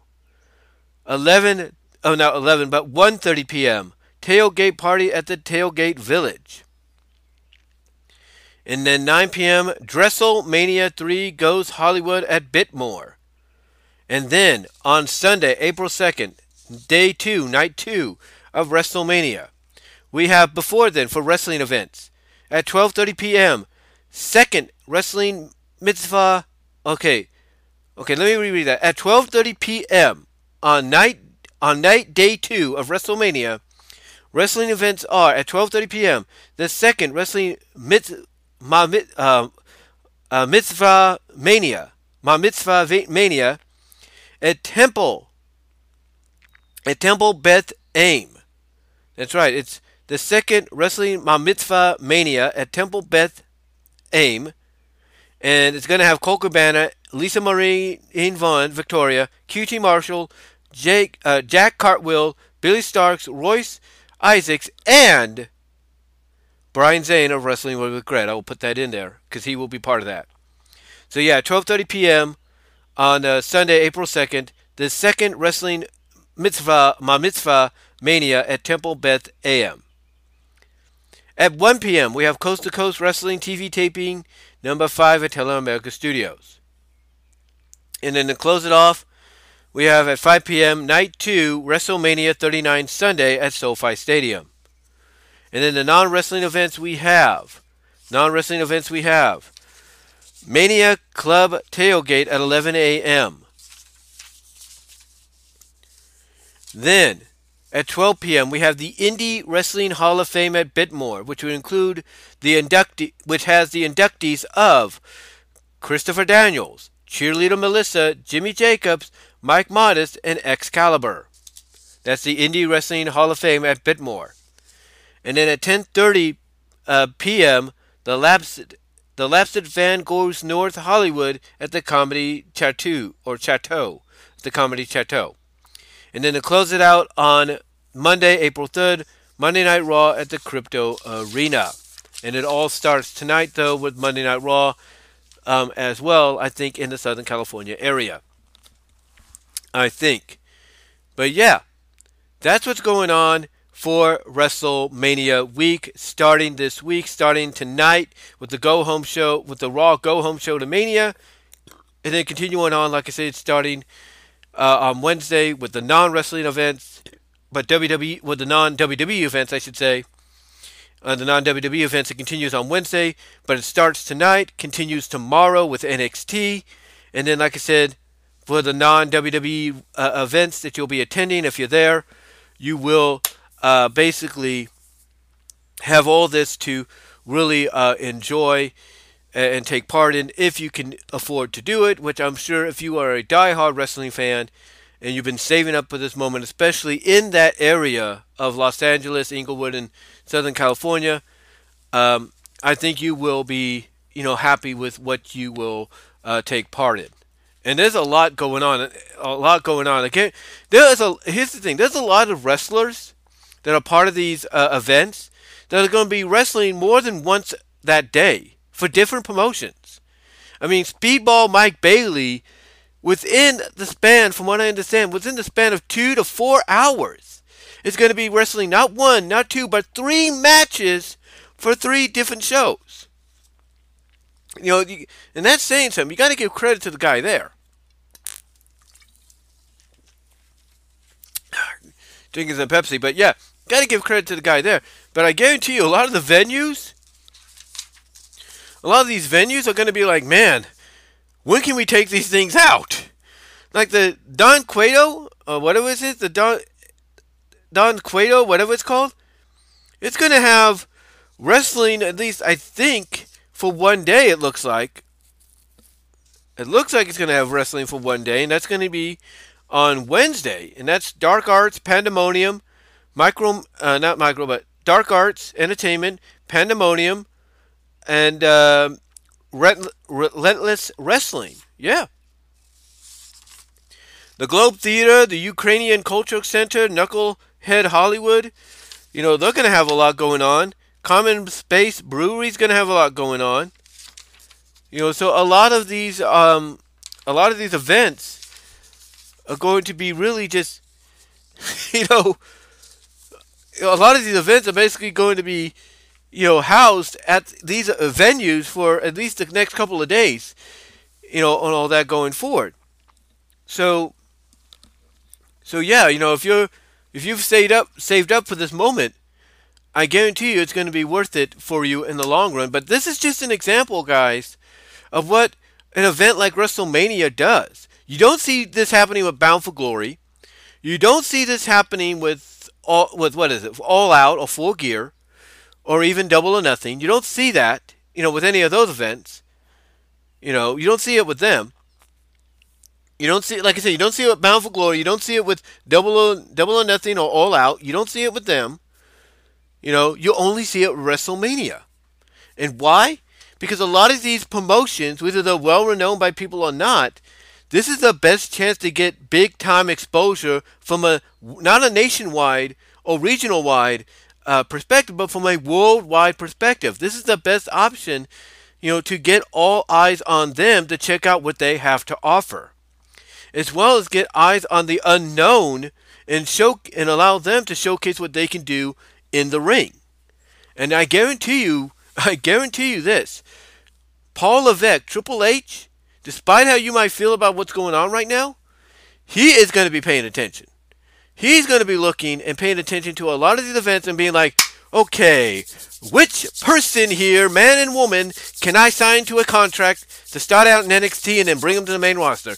I got my pick of the litter here. He's going to do that. He is going to be doing that. You can't tell me he won't. Same with Tony Khan.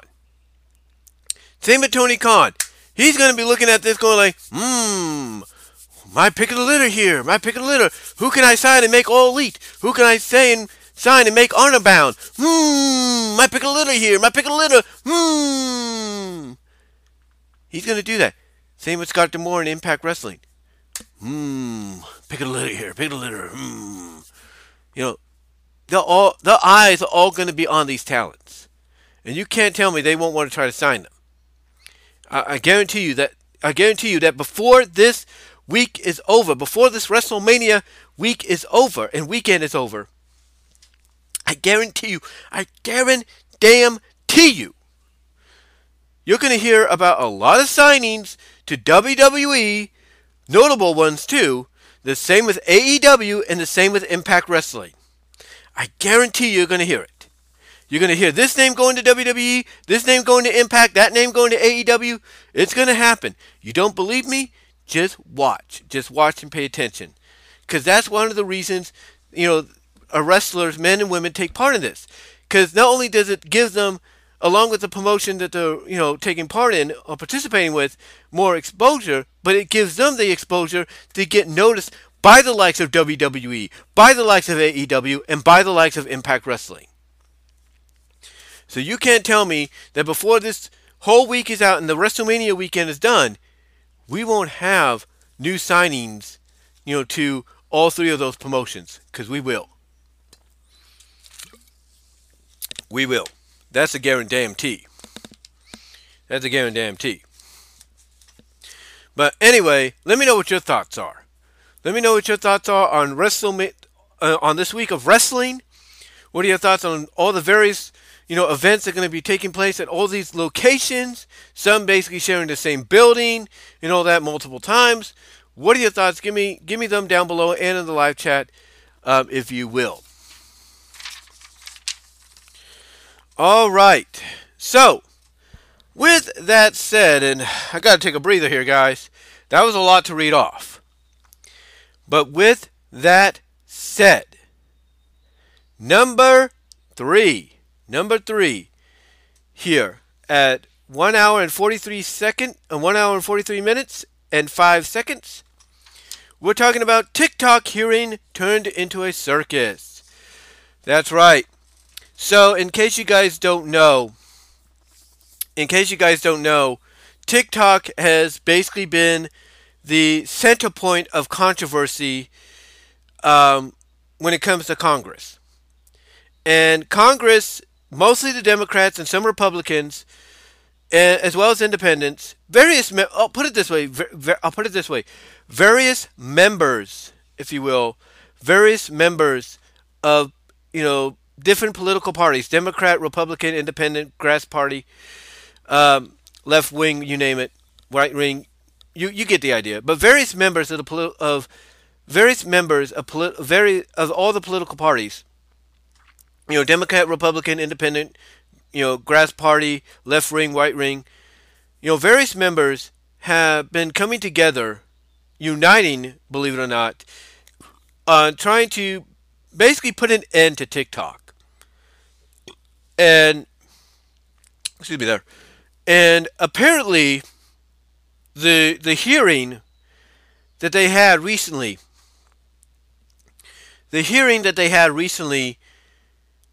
basically did not do them any favors. It did not do them any favors. And you know why? Because basically the CEO of TikTok tried to say his piece, tried to explain the ins and the outs of TikTok, tried to give the Congress, the people that were doing this hearing, tried to give them a better understanding of what TikTok was about, what it brings to the table and everything. And these people, this one person in particular, did not allow him to really, he got a word in edgewise, but basically did not really let him, explain as best as he could, what TikTok was and why it's vital.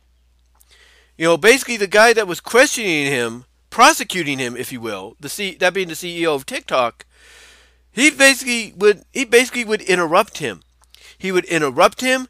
He would, try to say this, try to say that. He tried to manipulate, from what I heard and saw, he tried to manipulate, everything this guy was saying. He tried to manipulate him. He did. Well, not manipulate him, but he tried to manipulate what he was saying to make it sound worse than what it is. And the reason this was looked at as being turned into a circus, because basically when you go and watch this, it shows that none of these people that are putting TikTok into the situation of, hey, let's get rid of this troublemaking app, this non-trusting, data stealing info app, if you will. The reason people are looking at this recent hearing as a joke, as an embarrassment, as, a circus, if you will, is because the people putting TikTok into this scenario, putting the CEO into this scenario, obviously don't know anything about TikTok. They obviously don't know anything about any of the apps that are social media related. They don't know the ins and the outs. And it's like, seriously, you're the ones that are putting TikTok on trial, and by the sounds of it, you don't know what the hell you're talking about when it comes to TikTok, and yet the guy you put on trial, the CEO of the company, is telling you flat out, straight to your face, yeah, this is what TikTok is about. This is what, we hold responsible. This is what we abide by. This is what we make sure does not happen.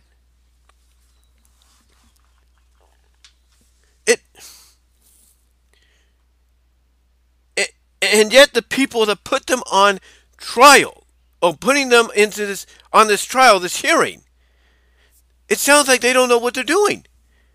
They don't. I mean, I was watching a reaction video by Alex Hicks on his Raw Cognitivist channel. His Raw Cognitivist channel, which is a second channel he has, if you will. It's a podcast. It's mainly a podcast-like channel, which right now is undergoing some reconstruction, if you will, but it's still active, and he's the only one right now working on it. But on his Raw Cognitivist, channel, he did a reaction to it, and even he was like, "Are you serious? You're the people that are supposed to be helping to run our country correctly, and yet you are so out of touch with society and technology that you don't even know what the heck you're trying to, ban in the first place. You don't know the ins and outs of it. And yet you're trying to ban it. What? But what? Because you say it's doing this and everything? It's like, first of all, if you're going to ban something like TikTok, you need to know about TikTok. You need to learn the ins and outs on it. Now, one of the things they brought up was a lot of the negative stuff that came out from TikTok, like a lot of the challenges that would be put on TikTok that a lot of young kids, teenagers, would take part in, would participate in, which I will admit does not do a website, or not a website, but does a social media service like TikTok any favors. Like the blackout challenge, where you basically, it's a challenge where you basically choke yourself till you pass out or even potentially die. It's like, yeah, that's not a good thing. That's not something that makes TikTok look, good, in the long run. It doesn't do them any favors. I will say that. But it's like what a lot of people have said, about these apps. It's like they're saying they're good to have, but don't let your kids, unless they are of age, do not let your kids have access to these kind of apps. Do not let them touch these kind of apps. And if you have to, get their phone, get their tablets, and put parental guidance on there. And basically, if you're allowed, put TikTok under that parental guidance, where it's an app that they cannot access until they're of a certain age. That can be done. That can be done. Or you have the kid, basically, you give them the phone. You give them the phone and everything, okay, or the tablet, but you make sure the kid does not, and I mean does not, enter it unless you are the one that puts in the passcode, a passcode only you know. So, I will admit that these challenges that will, you know, hurt people, hurt kids that mostly take part in it, either by, hospitalization or even worse. Yeah, it doesn't make, social media sites and apps like TikTok look good. But it's the parents that should take responsibility.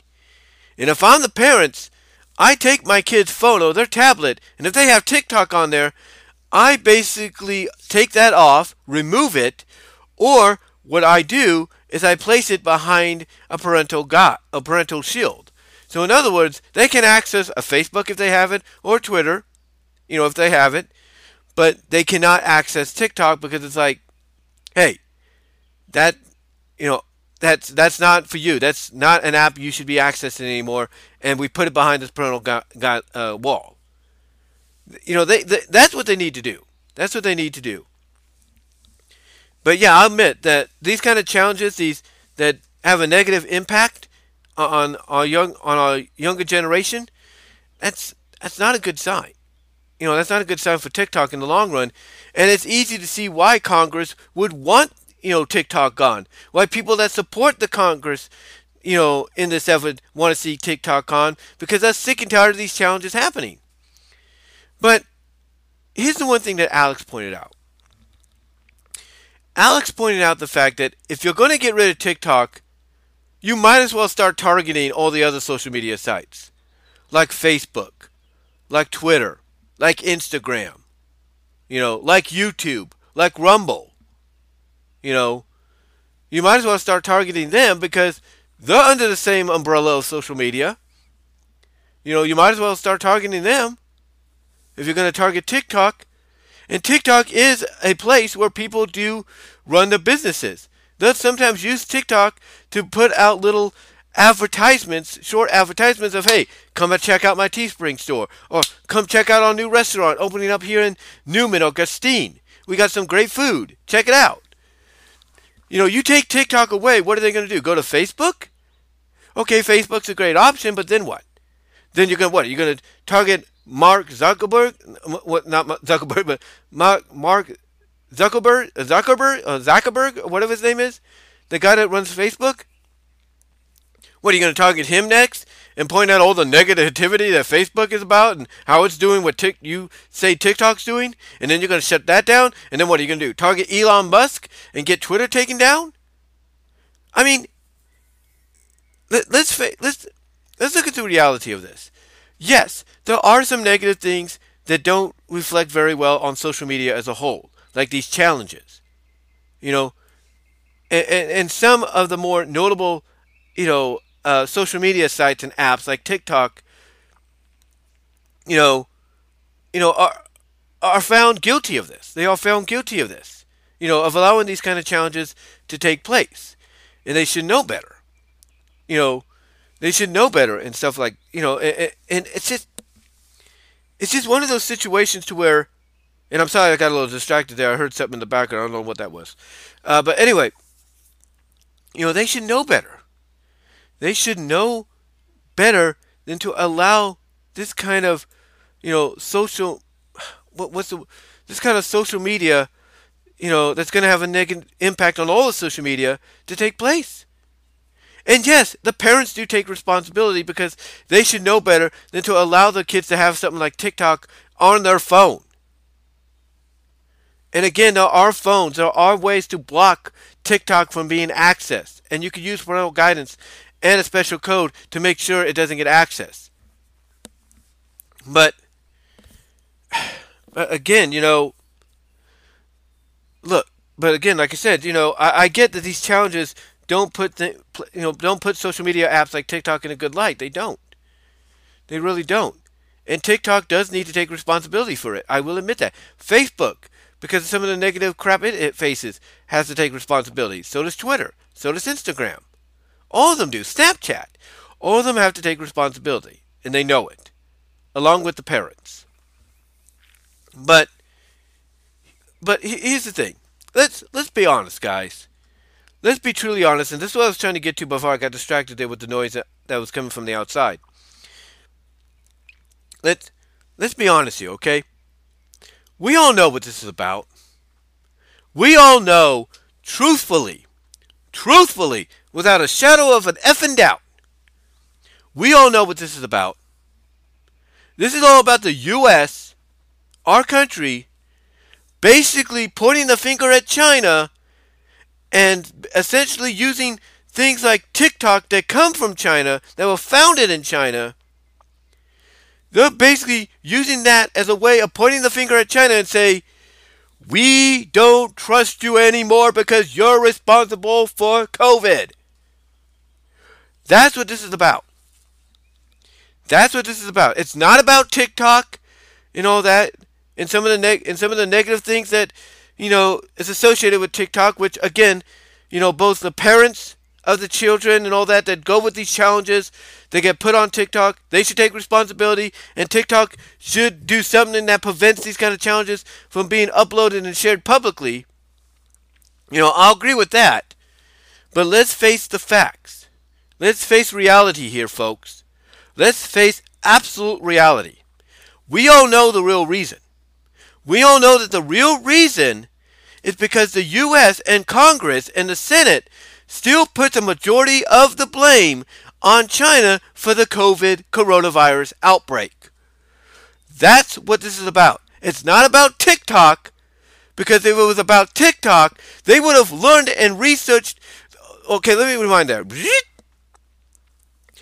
What I was trying to say is, if it's about TikTok, they would have done the research on what TikTok's about, found out about what learned about the ins and outs about it before putting this hearing together, before dragging in the CEO about this, and confronting him, trying to basically find him guilty and lock him up and whatever. If this was about TikTok, they should have done the research. They should have done the research in the first place, to learn the ins and the outs, of what they're going to be, putting on trial, talking about and highlighting into this hearing. But they didn't do that because the truth is, it's not about TikTok. It is about China taking the blame and responsibility in their minds for the COVID outbreak. That's what this is about. That's what this is about. And they could use TikTok as a cover-up all they want. Yes, as I mentioned, are there some negative things that came that, they are right to be angry about that came from TikTok? Yes, I do agree with that. There's no doubt all of us agree with that. We do. But the responsibility is also shared on the parents for allowing their young kids to even have access to TikTok that has those kind of things taking place on it. But outside of that, you could replace TikTok with any other, social media, conglomerate. You can replace it with YouTube. You could replace it with Facebook. You can replace it with Twitter, Snapchat, Instagram, Rumble, Dailymotion. You can replace it with any one of those, if not more. You can replace it with any one of those, if not more. Put them in a similar situation. Put people like Elon Musk or Mark Zuckerberg in the same position as the TikTok CEO is in right now. You could do all that, and at the end of the day, a lot of people will see through the BS. At the end of the day, a lot of people will see through the BS, and that BS is that they know what the real reason is. It's not because of all the negativity that's associated with TikTok or any of sites like them. No. Which, again, I do agree they should take responsibility, if not mostly, along with the parents. But at the end of the day, we all know the truth. And the truth, in my opinion, folks, my opinion, is it's all about China taking responsibility for COVID. That's what it is. That's what it is. I mean, why all of a sudden are you making TikTok, a priority? What? Okay, look, again, I'm like I said, I do agree. A lot of these challenges that have hurt young people, causing them to be hospitalized are worse. I agree. That's not a good look for TikTok or any social media site that allows that to happen. That is the truth, straight up truth. That's not a good site for them, or any social media site. I'll give you that. But the fact of the matter is this. Outside of that, negativity, that is, outside of those things and negativity that doesn't make TikTok or any social media site look good in the long run for the future. Outside of that, we all know what this is about. We all know that this is just Congress and the Senate trying to basically get China to come out and admit, yes, we're responsible for COVID. Yes, we knew about the consequences. Yes, we're guilty. That's what it's really all about. Because again, outside of those negative, black eyes on social media, on TikTok, on Facebook, on Instagram and Twitter, when it comes to these unnecessary, immature challenges and all that, outside of those, what has TikTok really done? What has Facebook really done? What has Twitter really done? What has Instagram, Snapchat really done? To cause Congress and Senate to want to see them shut down? Nothing. They've done nothing. And what this really is at the end of the day with TikTok is just their way of trying to get China to admit, okay, we knew about COVID, we're responsible for it, we're guilty, lock us up. That's what it's about at the end of the day. And you can agree with me or not. It's just my opinion, just like you will have yours. But at the end of the day, you all know it's true, in a sense, that there is more to this than just, TikTok's a bad thing, it shouldn't be around. There are ways to fix something like TikTok, so this kind of negativity that gives it a black eye, along with the likes of Facebook, Twitter, and everything, and all the other apps, social media apps that I've mentioned, there is a way to patch up and fix it so it doesn't happen again. And the CEO of China knows it, which, by the way, you want to know why people look at this as turning into a three-ring freaking circus? You want to know why? It's because the guy that was, the congressman that was, putting the CEO on trial, if you will, in this hearing, who was constantly interrupting him because he didn't want to hear what the CEO was saying. Get this. Tells the guy he's Chinese. And the CEO has to say, no, sir, by the way, I'm not Chinese, I'm Singaporean. Yeah, Singaporean. He's from Singapore. You know what that also tells me? Folks?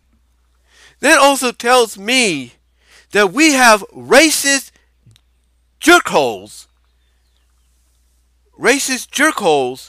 in Congress. Because how can you mistake somebody for being one race or ethnicity, if you will, over another? How can you mistake one race's authenticity over another? That don't make sense. It don't. But yet he did it. And the CEO had to correct him. That's why this is turning into a circus in the eyes of a lot of folks.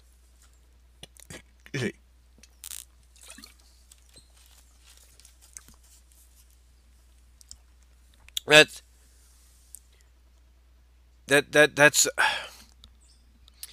why this turned into a circus and become pretty much, as some people call it, an embarrassment. Because it is. It is. Truth is, when I saw Alex's reaction video, and I heard the back and forth between the congressman and the CEO of TikTok, like I said, it just dawned on me. It just dawned on me there that I know what this is really about. And look, again, I agree, the negative black eye that these challenges that have cost young people, their lives, have not hospitalized them, Yeah, the negative black eye is something that TikTok, Facebook, Twitter, Instagram, Snapchat, they do not need. They do not need. But outside of that, when I saw this, it just dawned on me there that I know what this is about. And what this is about is the U.S. wanting China to admit their guilt of being responsible for COVID. That if they take that responsibility and come out and say, yes, we're responsible, we're guilty, I think that would be the end of it. Maybe not, but I think that would basically be something that would say, the U.S., but basically it'd be something that would say, the U.S.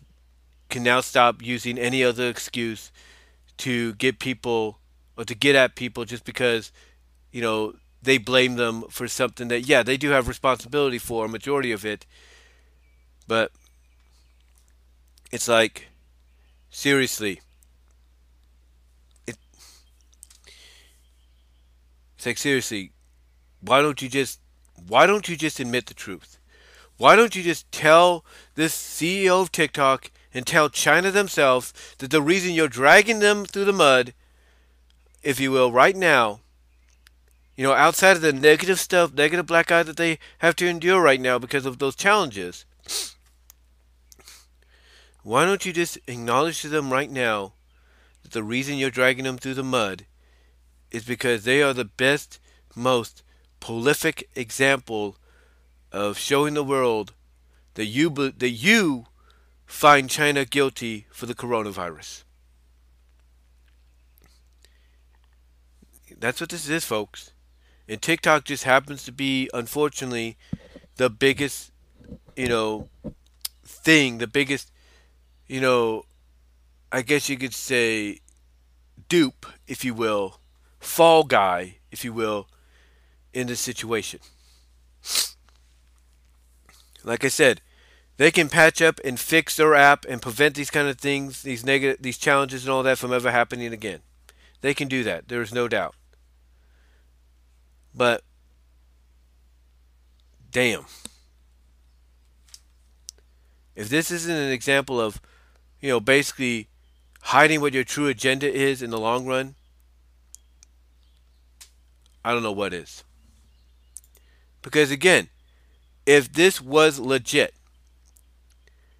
not only would they have done the research on what TikTok is to make sure they had all the information they needed so they don't have to interrupt the CEO and they can let him speak his piece, but they also wouldn't have mistaked him for being Chinese when he's not.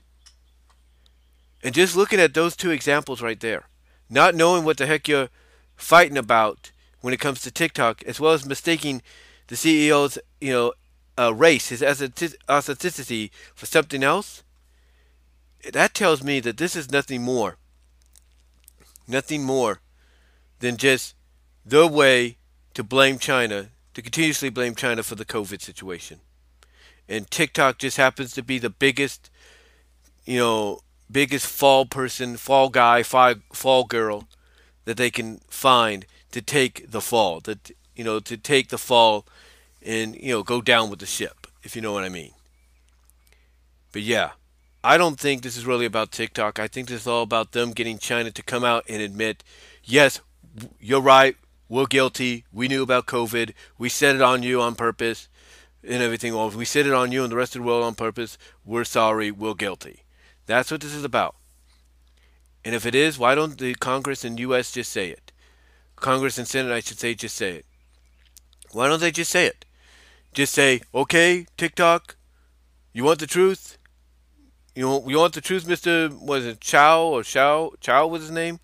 You want the truth, Mr. Chow? You know what? Here's the truth. You're right. TikTok shouldn't be put on trial here. Yes, you are right. Everything you've said does pan out, does make sense. But if you want to know the truth as to why we are targeting TikTok, it's because you're the biggest target we can find to get China and your government to admit that it's their fault the world suffered COVID. That's all they have to do. I know it sounds a little silly, but that's all they have to really do. Just tell the CEO, Hey, we're not like, hey, we don't. You think we really want you here? No, we don't. We're just using you as an example to say that China, what you did to the rest of the world and to the U.S. with COVID, what happening with TikTok right now is on you. That's all they have to do. Because that's basically what this is all about at the end of the day. That's what this really is at the end of the day.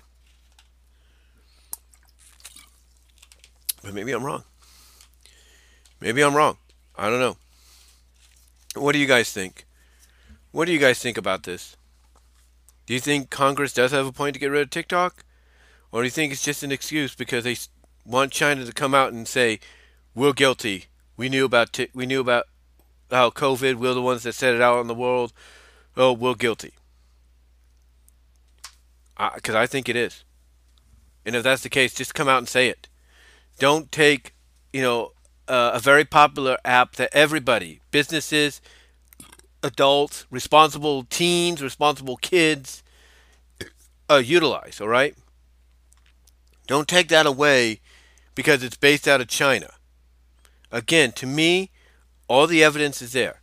The two biggest pieces of evidence that this is not about TikTok and this is more about, getting China to come out and admit that, the COVID situation was their fault and that they did it on purpose or something.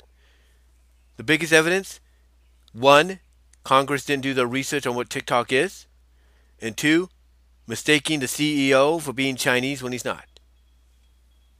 That to me is the biggest examples of evidence that this is more than just about TikTok, in my opinion. It really is. But let me know what your thoughts, guys, are. Let me know what your thoughts are down below in the comment section, as well as in the live chat during this Topics on My Mind podcast. Let me know what your thoughts are. Do you agree with me on it or not? I'd love to hear from you guys on it. All right. So, next up. Number four. Let me get something to drink here for a second.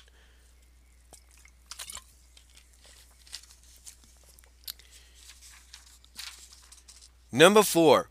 More on Victoria Alonso getting fired, and now she's threatening to sue Disney. So, as I was talking about in the last Topics on My Mind, which was on the final, where this was a final topic, more information came out about Victoria Alonso. And apparently, not only is she a part of the LGBTQ community, because she is lesbian, but apparently, she did not get permission from Disney to work on this Argentina 1985 movie with Amazon Films. She didn't. And even if she did, she was told that, okay, you could do it, but you can't do anything else outside of that. That basically she cannot she cannot do any publicity. She cannot show up in any red carpets with the crew, the director, and all that. She's got to be loyal to Disney. Like, hey, we'll let you do the Argentina thing. We'll let you produce it, but you can't do any more outside of that. No promoting, no, showing up at, red carpet events with them. Nothing like that. You are Disney and Disney only. Well, depending on which side you believe, she basically didn't do any of that. Yeah. It's like, even if she got permission, to produce the movie and everything, with the catch that she cannot do any publicity and all that, I'll be on the red carpet with them, guess what? She said, screw you, or F you, Disney, I'll do what I want. I'm Victoria Alonso, I'll do what I want. And guess what? She not only showed up at the red carpet at the Oscars, at the Academy Awards, with the director of Argentina 1985 and the crew, but she also promoted it. She publicitated it, as much as she wanted. And that got under Disney's skin. Because even if they gave her permission to do it, that basically, that situation of her going against the agreement of, yeah, you could do the producing of the film, but you can't do any more than that, her basically giving the middle finger, her giving the, that screw you gesture with the arms to Disney, and going off and doing the publicity and showing up at the red carpet, didn't do any favors. It didn't. But again, that's depending on whether or not you believe that side of the story. Outside of the story that's making the rounds more so than anything, and that is the fact that she breached her contract with Disney and Marvel by going and doing this without the consent. Not just going and doing this producing of Argentina 1985, but also promoting it and being on the red carpet with the people behind it. You know, that, which is the one, like I say, making the rounds more so than the other story, that itself is not a good sign. So they had no choice. They said, "Look, you breached your contract. You're not supposed to do this. You work for us. You're not supposed to do this. You have a contract with us. You breached it. You out. You out." So guess what she's going to do? Her lawyer is going to help her sue the company. Yeah. They're going to help her sue the company, and apparently she wants to sue for, what is it? Let me see, guys. Hold on. I do apologize for any lag. Let me see here.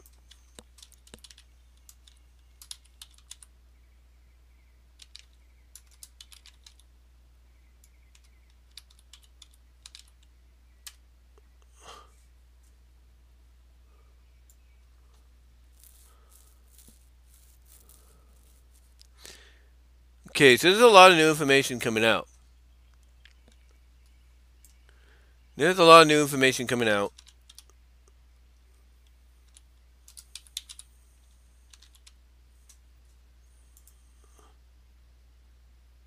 Okay, so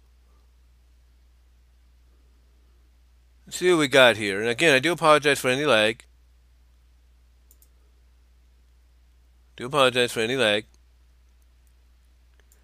Okay, so this is from Deadline. I'm looking at this at courtesy of Deadline right now.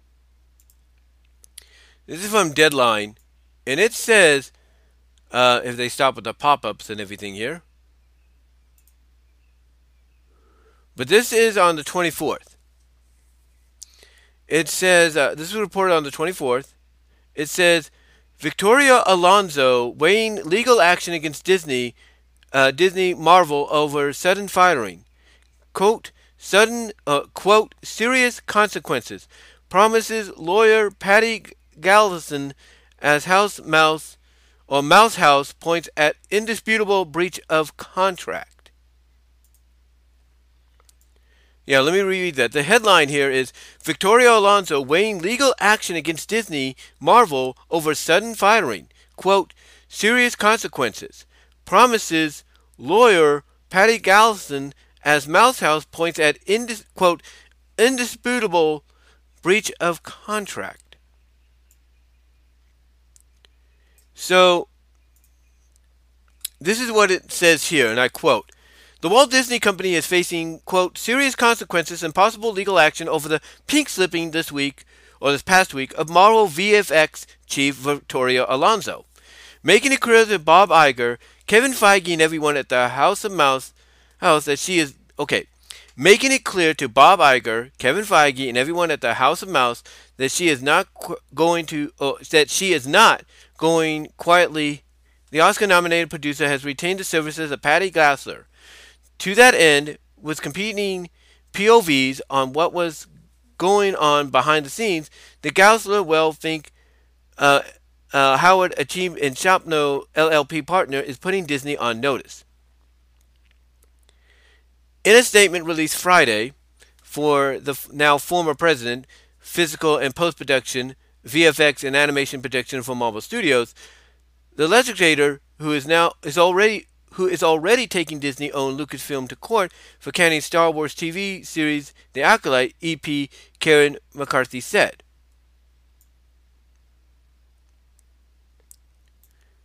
It says here, the idea that Victoria was fired over a handful of press interviews related to a personal passion project about human rights and democracy that was nominated for an Oscar and and which she got Disney's blessing to work on, is absolutely victorious. Oh, not victorious. Okay, let me reread that. Okay. The idea, this is from, I think, what was her name? What was her name? Carrie McCarthy? Okay. Carrie McCarthy says, the idea that Victoria was fired over a handful of press interviews related to a personal passion project about human rights and democracy that was nominated for an Oscar and which she got Disney's blessing to work on is absolutely ridiculous. Victoria, a gay Latina who had the courage to criticize Disney, was silenced. Then she was terminated when she refused to do something she believed was reprehensible. Disney and Marvel made a really poor decision that will have serious consequences.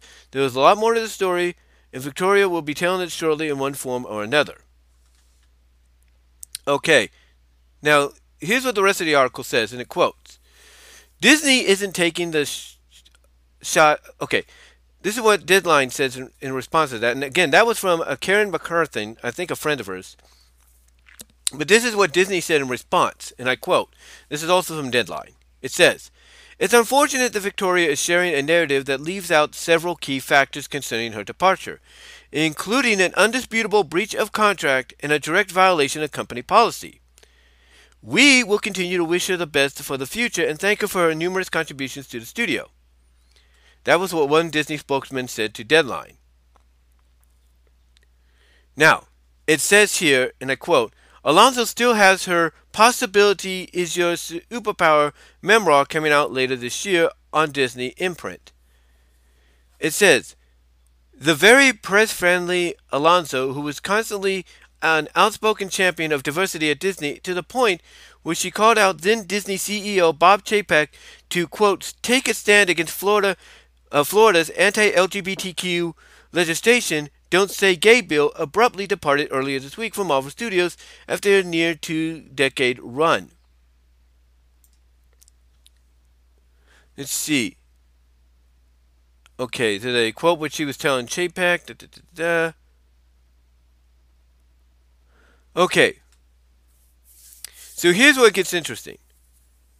It says, however, with what we heard that the Bureau's Airborne's however, with that, we hear that let me kind of reread this in a way that makes sense for all of us. However, with that, we hear that Alonso did not initially seek permission to produce the Academy Award nominated Argentina in 1985, but did see her contract redrafted out of respect for her years at the company.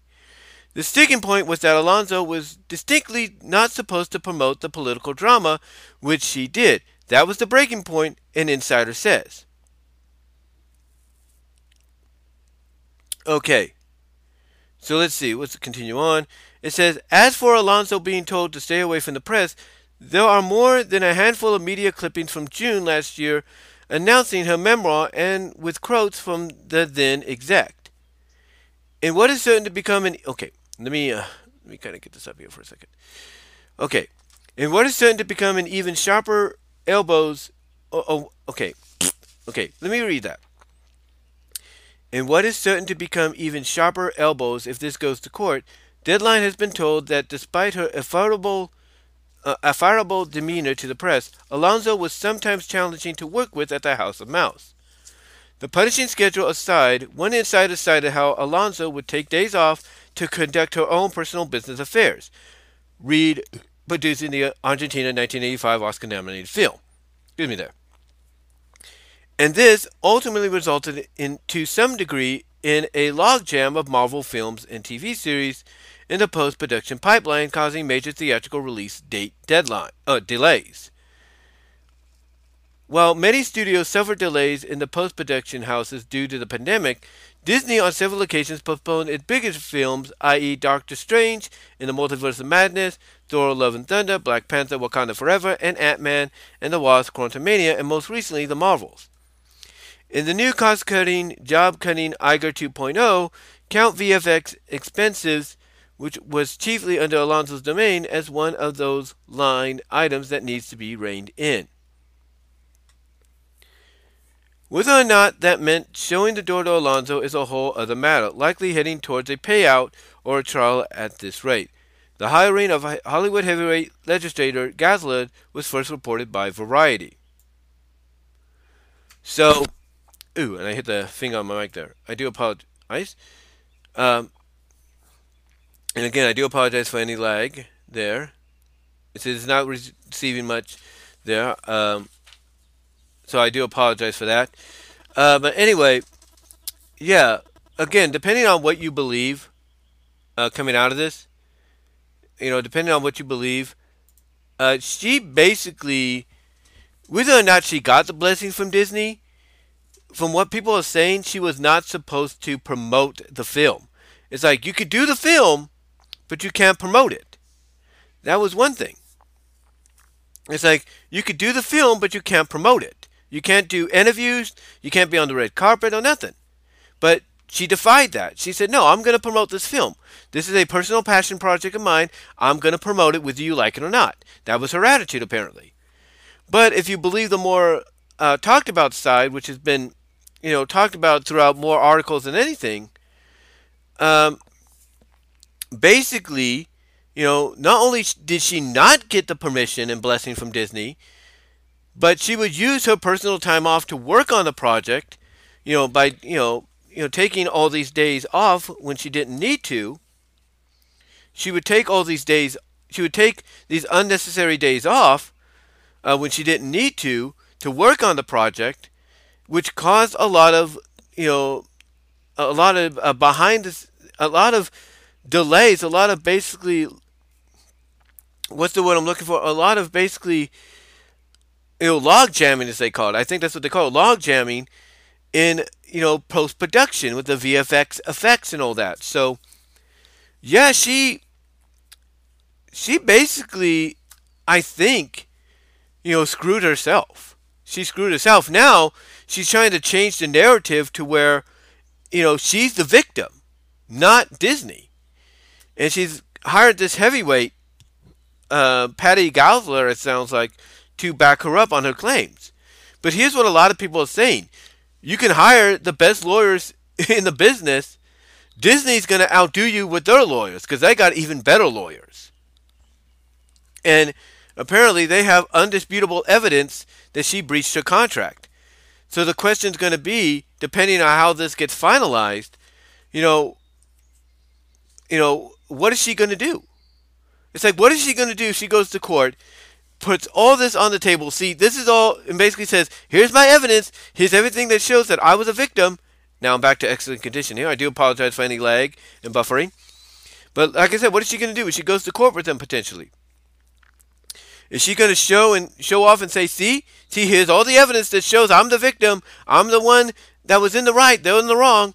What is she going to do once the lawyers, which many people say are some of the best lawyers you can hire, what is she going to do when they place down in front of the judge and in front of the jury the evidence they have of her breaching her contract? What is she going to do?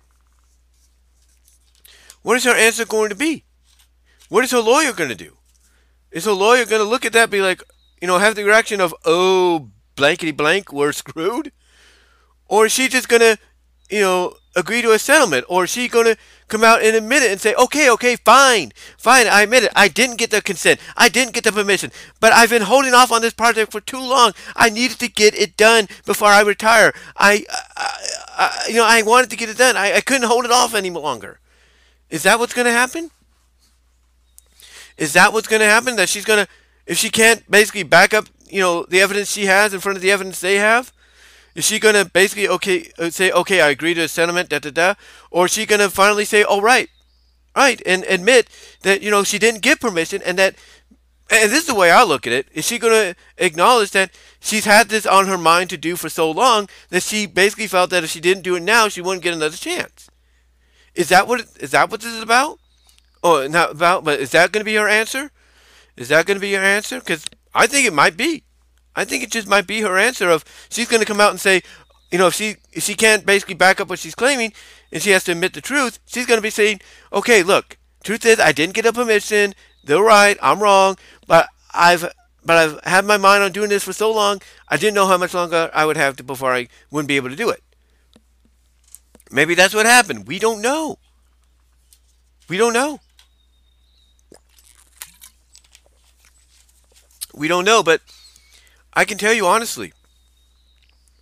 I can tell you honestly that if I'm her, that if I'm Victoria Alonso, and I know that I'm going to be in a juggernaut battle, possibly a losing juggernaut battle in court with Disney, I either settle this before it gets there behind the scenes, or basically I just swallow my pride and knowing that I could lose, just stop memorizing what I'm going to say, truthfully to the judge. And then when that time comes, if it does, just admit, look, this is a passion project I've had on my mind to do for such a long time. I wasn't sure when I'd be able to get to do it, any sooner, so I decided to do it when I shouldn't have. Is that it? We don't know. And here's what I think is going to happen. If she was to settle, I think the agreement will be, yes, she can go off and do other things again, or go off and do whatever she wants now, with whatever company or studio hires her. But the agreement, the settlement will be, here's a certain amount of money, but because you used company time to work on this when you should have focused on other things, we get, that being Disney, we get what's the word? We get a huge chunk of the pie of the Argentina 85 movie. In other words, whatever revenue it gets back from, on-demand purchases or rentals or theatrical showings that it might get still, if they go with a settlement, part of that settlement might be Disney getting part of that revenue in their favor because Victoria basically utilized time she shouldn't have used to work on it. That could be what happens. But yeah, apparently Disney, has undisputable evidence that she breached her contract, and she's trying to say, no, that's not true. You gave me your blessing. You gave me your blessing and everything. But you got all this other stuff of, okay, if they gave her blessing, if they gave her their blessing, she agreed. She did agree not to promote the movie, did not be on the red carpet for the film, but yet, she decided to go against that. So we'll see what happens. If it goes to court, I got a feeling that the more talked about, oh, she did it without the consent, without the blessing, and I think that's going to be the more favorable direction, the more truthful direction that's going to get revealed, and not the oh, she got the blessing, but she didn't get the consent or anything to promote it and everything because they told her not to as part of the agreement. We'll see. We'll have to see. But yeah, if I'm anybody that's looking to get in a position like Victoria Alonso with any major company studio like Disney or Warner Brothers or Universal Comcast, if I'm someone that wants to get in that position, I need to tell myself that from here on in, if I'm going to work with them in that position, I'm only loyal to them and no one else. That's it. Or if you're thinking about, oh, I want to be in that position, but you're also like, well, yeah, I want to be in that position, but I also have these other things I want to do. Maybe you need to weigh that and be like, well, I want to be there, but I want to get this done first. So you know what? I'll hold off on that offer or hold off on that job I want to get, that someone like Victoria Alonso had, and I'm going to focus on my personal passion project first. That might be the best directive. And I think that's the lesson learned here. If you're going to basically be, or you're basically going to try out for, or apply and try out for the job position she had in any studio company, then the best thing to do is look at what you want to do first from a passion, independent perspective, focus on that, and then go back to that opportunity of getting that job. That's how I look at it.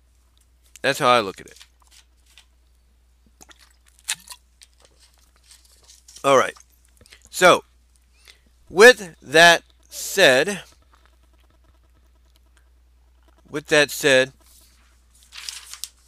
let's get on to number 5.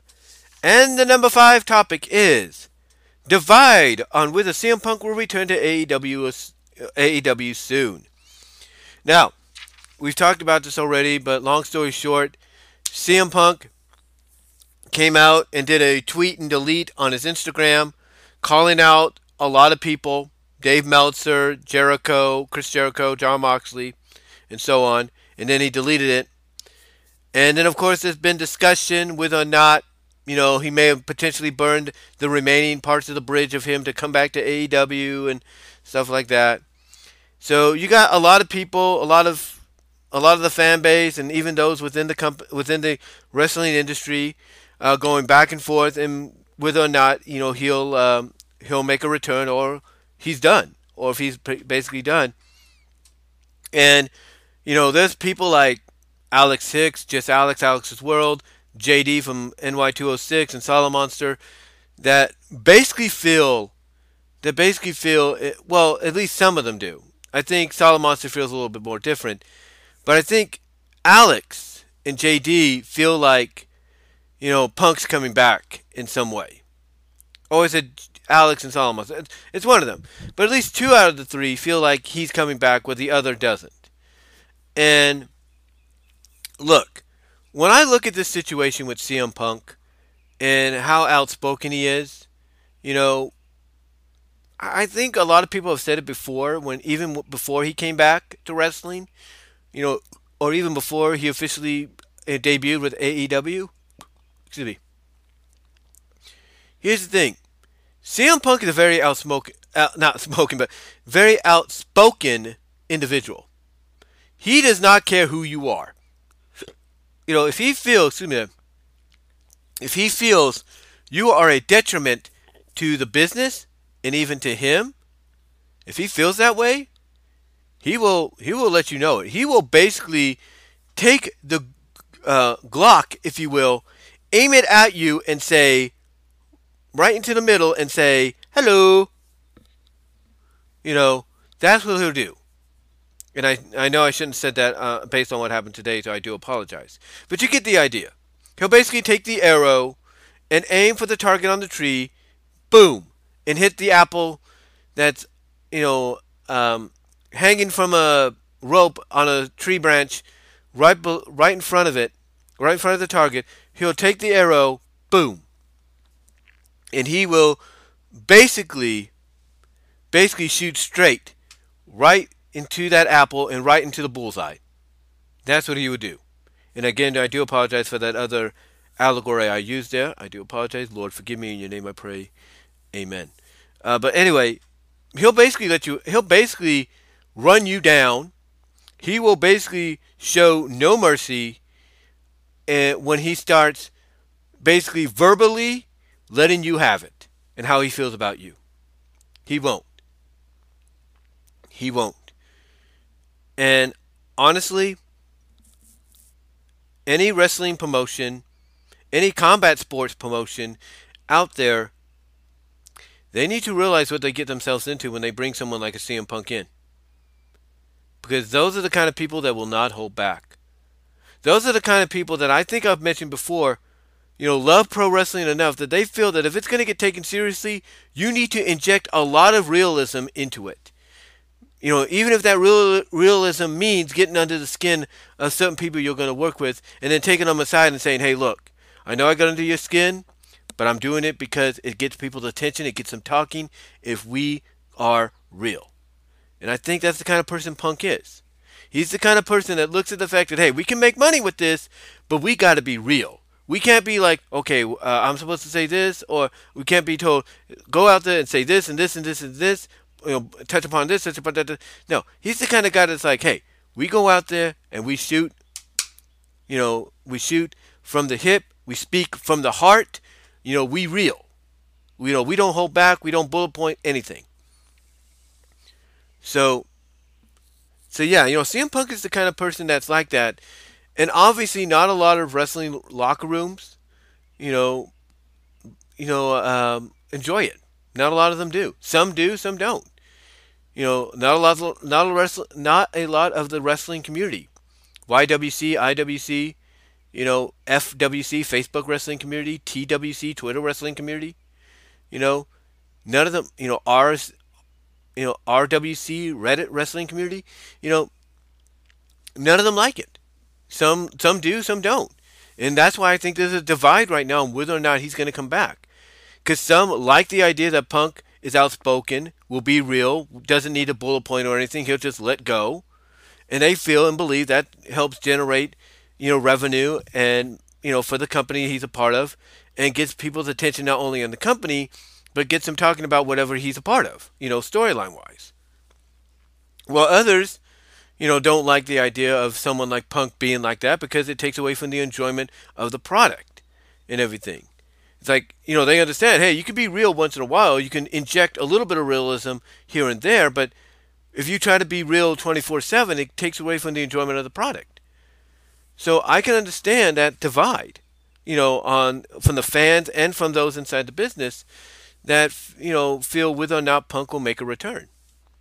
Because honestly, if he does, if he does make a return to AEW, and they agree, hey, let's inject that realism. Let's just, speak from the heart, if you will, shoot from the brain. Speak from the heart. Basically, turn off the sensible part of the brain and just go forth, if you will. Then, if he makes a return and they agree to do something like that, especially if he, gets involved with working with some people projecting with the Blackpool Combat Club against the Elite. Oh my goodness. Turn up the dial 100. Turn up the dial 100 when it comes to viewership, merchandise, ratings, you name it. Because it will generate. It will generate, especially if you let that happen. Now, on the other hand, if he doesn't return, then it's a great loss. It is a tremendous loss for AEW. It is a tremendous loss for Tony Khan if he doesn't return. Because you are basically, telling the world that what you pretty much promoted off a rumor, which pretty much everybody knew was true anyway, and sold out the United Center, 20 plus thousand people, on a rumor, which they knew was true anyway. You're just going to tell them that you just wasted your money over the past 2-3 years. You just wasted your money away, on this guy that basically is not going to return any kind of investment for you. He's not. And now you're probably going to let him walk right into the arms of WWE again. Or at least walk into the shaking hand, agreement-wise, of Triple H and WWE. And a lot of people don't want to see that because they know that even though he might be able to make WWE better than it ever has been, they look at the fact that he can do much more for AEW. Because out of the two companies, AEW needs people like him more so than WWE. So is there a chance he can come back? Absolutely. I'm not denying it, especially if they play the cards right and they get everybody to work on the same page. But I don't know. The ultimate decision maker here is Tony Khan. He is.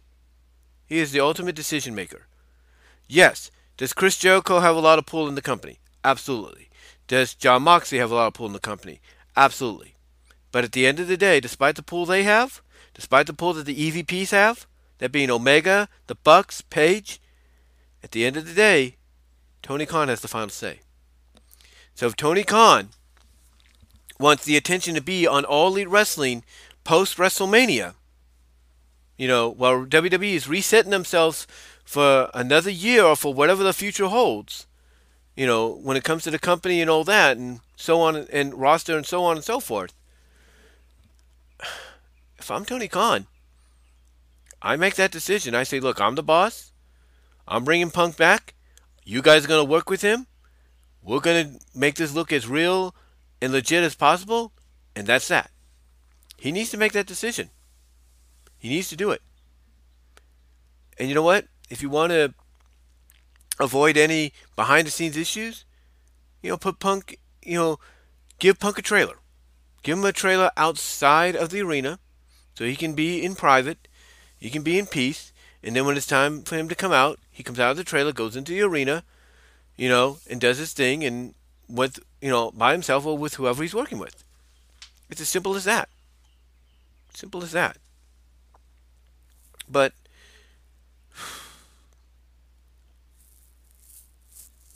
yeah, it's just one of those. I guess you could say it's one of those situations that if you're in Tony Khan's position, you're like, well, I want the guy back, but I don't like him calling me out sometimes and calling some of the talent out. But him doing that does make us money. It does make us revenue. So it's like, I want him back, but how do I work with that? It basically, I do not envy being in Tony Khan's shoes right now. But if he wants people talking more about AEW post WrestleMania, starting next week, he needs to get the ball rolling and he needs to make the decision today. Whether Punk comes back or he releases Punk, from the contract without a non-compete clause connected to it. But yeah, there is a divide. Some people want him back, fan and wrestler wise, and everything, and insider wise, and there are some that don't, fan, wrestler, and insider wise. Whatever. So now we just have to sit back and let Tony Khan be that ultimate decision maker. Does he bring CM Punk back and put his foot down saying, hey, we're going to do it this way? Or does he let him go with a non-compete clause and possibly walk right into the shaking hands of Paul Levesque and make some business there for WWE? We'll have to see. But let me know what your thoughts are in the comments as well as in the live chat, as we progress on here.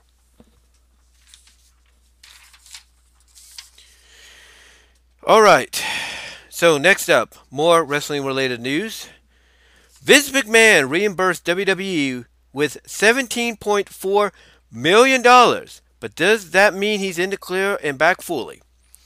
So this past Friday, or at least this past Friday and Thursday, news came out, according to Variety, that Vince McMahon had reimbursed $17.4 million back to WWE. This pretty much, in a lot of people's minds, confirms that he is guilty of the accusations made against him for, basically raping a lot of these women, sleeping with them, basically NDAing them over the past couple of years, if not the past decades. It just proves that he's guilty on all fronts of that. But here's the question, though.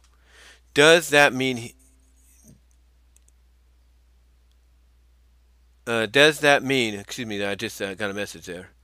But does that mean he's back fully in WWE? Does that mean he's in the clear? Does that mean he's back fully? Is he back creatively fully, partially, whatever? Look, just because he reimbursed the $17.4 million, which proves he's guilty about all the accusations against him, just because he did that, it doesn't mean he's in the clear. It doesn't mean he's in the clear when it comes to the impending lawsuits from the shareholders. It doesn't mean he's in the clear when it comes to any other legal action that's going against him. And two, it doesn't mean he's back fully, if at all. I know people can say, oh, well, this is a Vince McMahon move. This is a Vince McMahon move. Da, da, da, da, da, da, da. It's WrestleMania. You think Vince is going to sit back and let Hunter run it? Da, da, da, da. Look, believe all you want, because yes, as I've said numerous times before, Vince McMahon's actions over the past several years have basically given you a negative taste in your mouth. All right?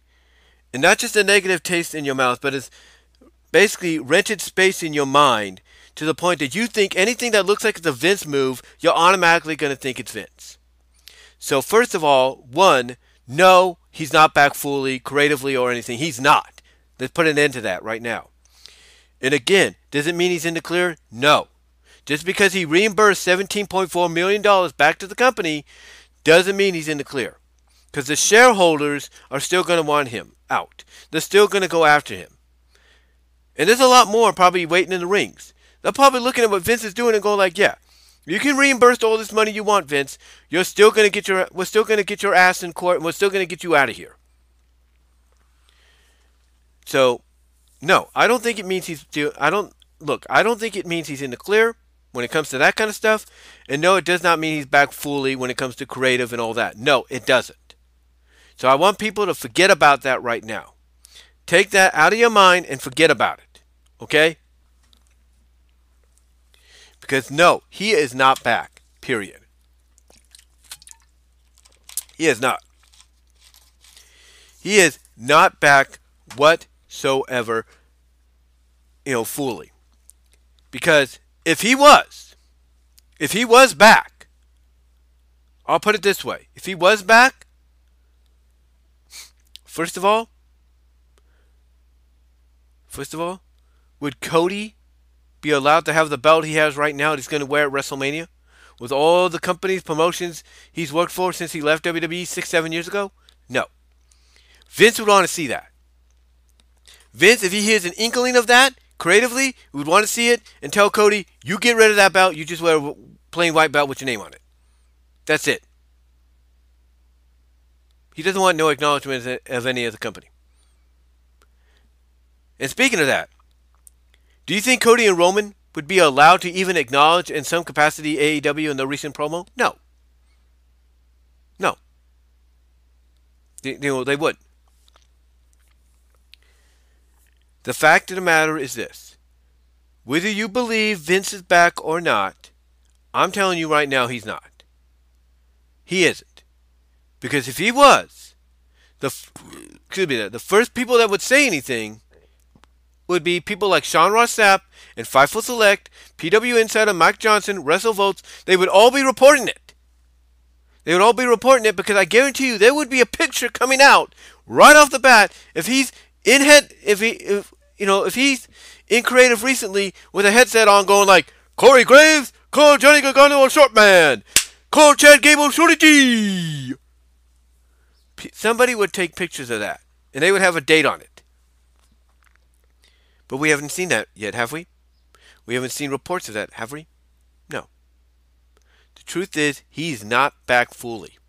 And he is not in the clear as far as any of the other allegations and lawsuits coming his way, are concerned. He's not. He's not. So I think a lot of people need to stop concerning themselves with him being back fully, creatively, and everything. He's not. He might have some input here and there, but remember, Paul Levesque has the final say. And heck, people like Jason Solomon, the Solomonster, even said it best. Maybe the reason we're getting things like Lesnar and Omos is because Triple H, Paul Levesque knows, hey, if I don't give him this match, he might try to sneak back in. So I'll throw him a little bone. And that's what he did. Same thing with Trish and Lita. I'll throw him a little bone. There you go. That's what he did. He's not gonna basically, he's not gonna tell you, he's not gonna straight up tell you, yeah, the reason I'm doing this is because I'm afraid of Vince. No, he's throwing him a little bone. That's what he's doing to keep him away, to keep that temptation of trying to get back away. Even though it's been reported that through this SEC agreement, he can't do any more than what he said he's there to do. And that's facilitate a sale and look over the media rights for television. And that's it. And by the way, need we forget, according to various reports, he's not working the kind of hours he used to anymore. He's working normal hours now. Those normal hours, if you will. Those normal hours, if you will. Those are basically hours that are more like regular work hours, apparently. Like, essentially for him, it's probably like 12-hour days. Like, go in there at 7 a.m., get out at 6. And that's it. Well, go in there at 6, get out at 5. Maybe it's 8-hour days. We don't know. We don't know. But the point is, Vince is not back fully. So you can You can cross that out of your mind. And no, he is not out of the woods yet by being cleared. He can pay as much money as he wants to try to get his name cleared, try to clear things up. But it's like I said one time before. How deep will those pockets reach? How much further does he have to reach down in his pocket? He has to reach down in his pocket to pay off any debt or any lawsuits or anything to get his name cleared. How much further? Because the further he goes, the more sooner it's going to result in him being broke. And he knows it. And I think the shareholders and those that are throwing these lawsuits at him and all that, they know it too. So no, he is not in the clear yet, and no, he is not back. Because if he came back fully, he's basically he's disregarding that SEC agreement that he made, and that gets him in legal trouble. So no, he's not back fully, no matter what you want to say. And that's just my opinion. And you know what? If I'm wrong, but I don't think I am. Because again, Sean Rossap, Mike Johnson, PW Insider, WrestleVotes, reliable sources would say otherwise. So I don't think he's back. And no, I don't think he's in the clear, even if he refurbished $17.4 million to WWE, which proves he is guilty of the accusations that were put against him because of these women, especially when it comes to the NDA that he had some of the recent women agree to, if not the women throughout the years and decades. So no, he is not back so he's not in the clear yet, and he's not back fully. And that's all I'm going to say on that. But let me know what your thoughts are. Let me know what your thoughts are on it down below in the comment section. Love to hear from each and every one of you as I get up for a second, guys, and stretch.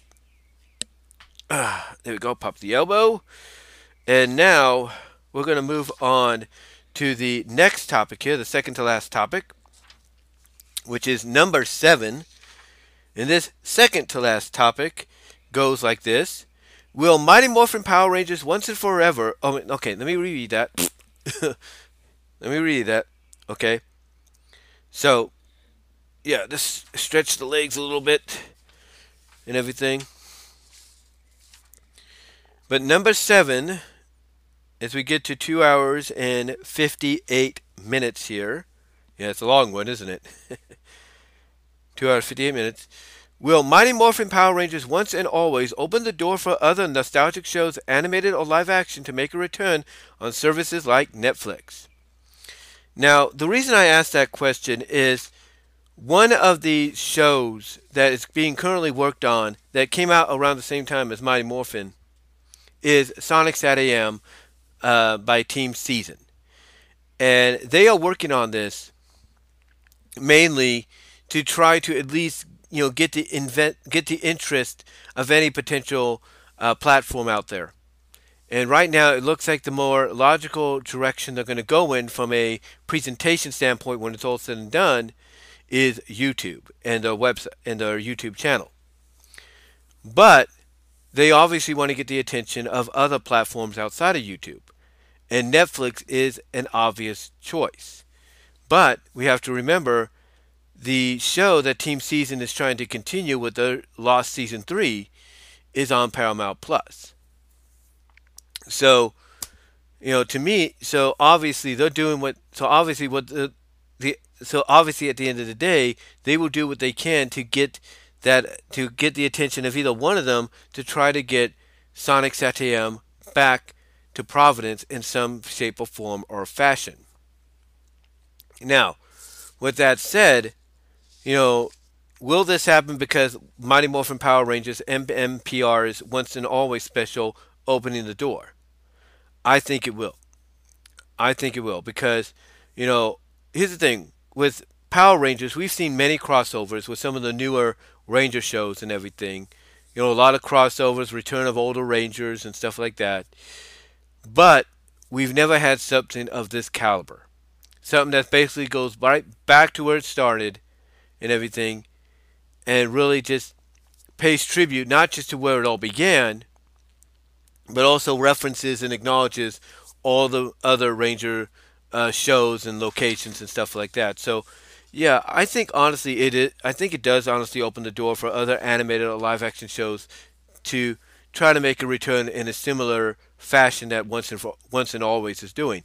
Like I said, Team Season with Sonic Sat AM in season 3, I think is a good example of trying to go in that direction and you know give the fans something that they've been wanting for over 30 years. There are other shows that Saban was part of, like VR Troopers. If they want to go back and try to do that, maybe as a reunion, they could do that. Big Bag Beetleborgs, Common Rider, Mask Rider, if you will. There is a lot there that they can do new stuff with, reunion wise and everything, with streaming services like Netflix, like Amazon Prime Video, like Paramount Plus, like Peacock, like Disney Plus, like HBO Max. Hold on for a sec.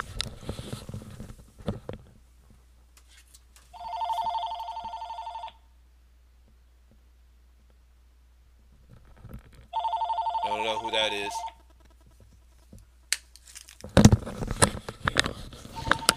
Sorry, wrong number. I think they got. But anyway, like I said, hold on for a sec. Just let that. Okay. Like I said, you got. Again, sorry for that interruption. I don't know who that was. Um, Area code 562. Obviously not around here. But anyway, let me get my mic adjusted again. I do apologize. But anyway, you got services like Netflix and Amazon Prime Video, um, Paramount Plus, Peacock, Disney Plus, Apple TV Plus, HBO Max, MGM Plus, us, and all that. You got all these services that you could work with to do these kind of reunion specials similar to what Power Rangers is doing with Netflix. So excuse me there. So I so yeah, to me I think that I so to me honestly I think that Mighty Morphin Power Rangers Once and Always is opening the door, and I think it all depends on the success, the viewership numbers that Netflix is gonna rake in with the initial showing and probably repeated showings of the special by folks that want to see it and want to see it over and over again. It's all going to depend on that success. And once that success is shown, and if it's shown in a decent way, that's going to open the door for other, nostalgic shows, animated live action to try to get that treatment. Again, Team Season is trying to do what they can with Sonic Sat AM. And if they see and hear that Once and Always has had a record-setting viewership number in the first 24, 48 hours for Netflix, to me that opens the door for them to at least contact Netflix and say, hey, we got something that came out around the same time that has a passionate fan base just as much, as the Power Rangers do. You want to take a crack at this? And they can explain the situation with Season, and maybe Season gets an opportunity on Netflix. We'll see, or maybe they promote it to Paramount and said, "Hey, you saw those Netflix numbers? Those record-breaking numbers that Netflix got because of Once and Always. Hey, here we have Sonic Sat AM season 3. This is something that fans have been wanting just as much as that. It's got just as big, if not bigger, fan base. What do you say?" And maybe Paramount Plus will go like, yeah, we'll do that. We'll take part in that. Who knows? Who knows? But yeah, to me, it definitely opens the door. It really does open the door, in my opinion, for for other, like I said, shows, nostalgic shows, animated, live action to take part in. It really does because when you look at the possibility of all those nostalgic shows of the 80s, the 90s, the early to mid 2000s, it's just endless. I mean, heck, if you're a My Little Pony Friendship is Magic fan, and Netflix has only the first 4 seasons currently right now, this becomes a huge success. If I'm an MLP FIM fan, you know what I do? I watch the Power Ponies episode as much as I can to say, hey, we want the ponies back. You get all those seasons here. And I guarantee you, I'm not saying it will happen, but there's a good chance they might say, okay, You promise us the same viewership numbers, we'll get you seasons 5 to 9. And there you go.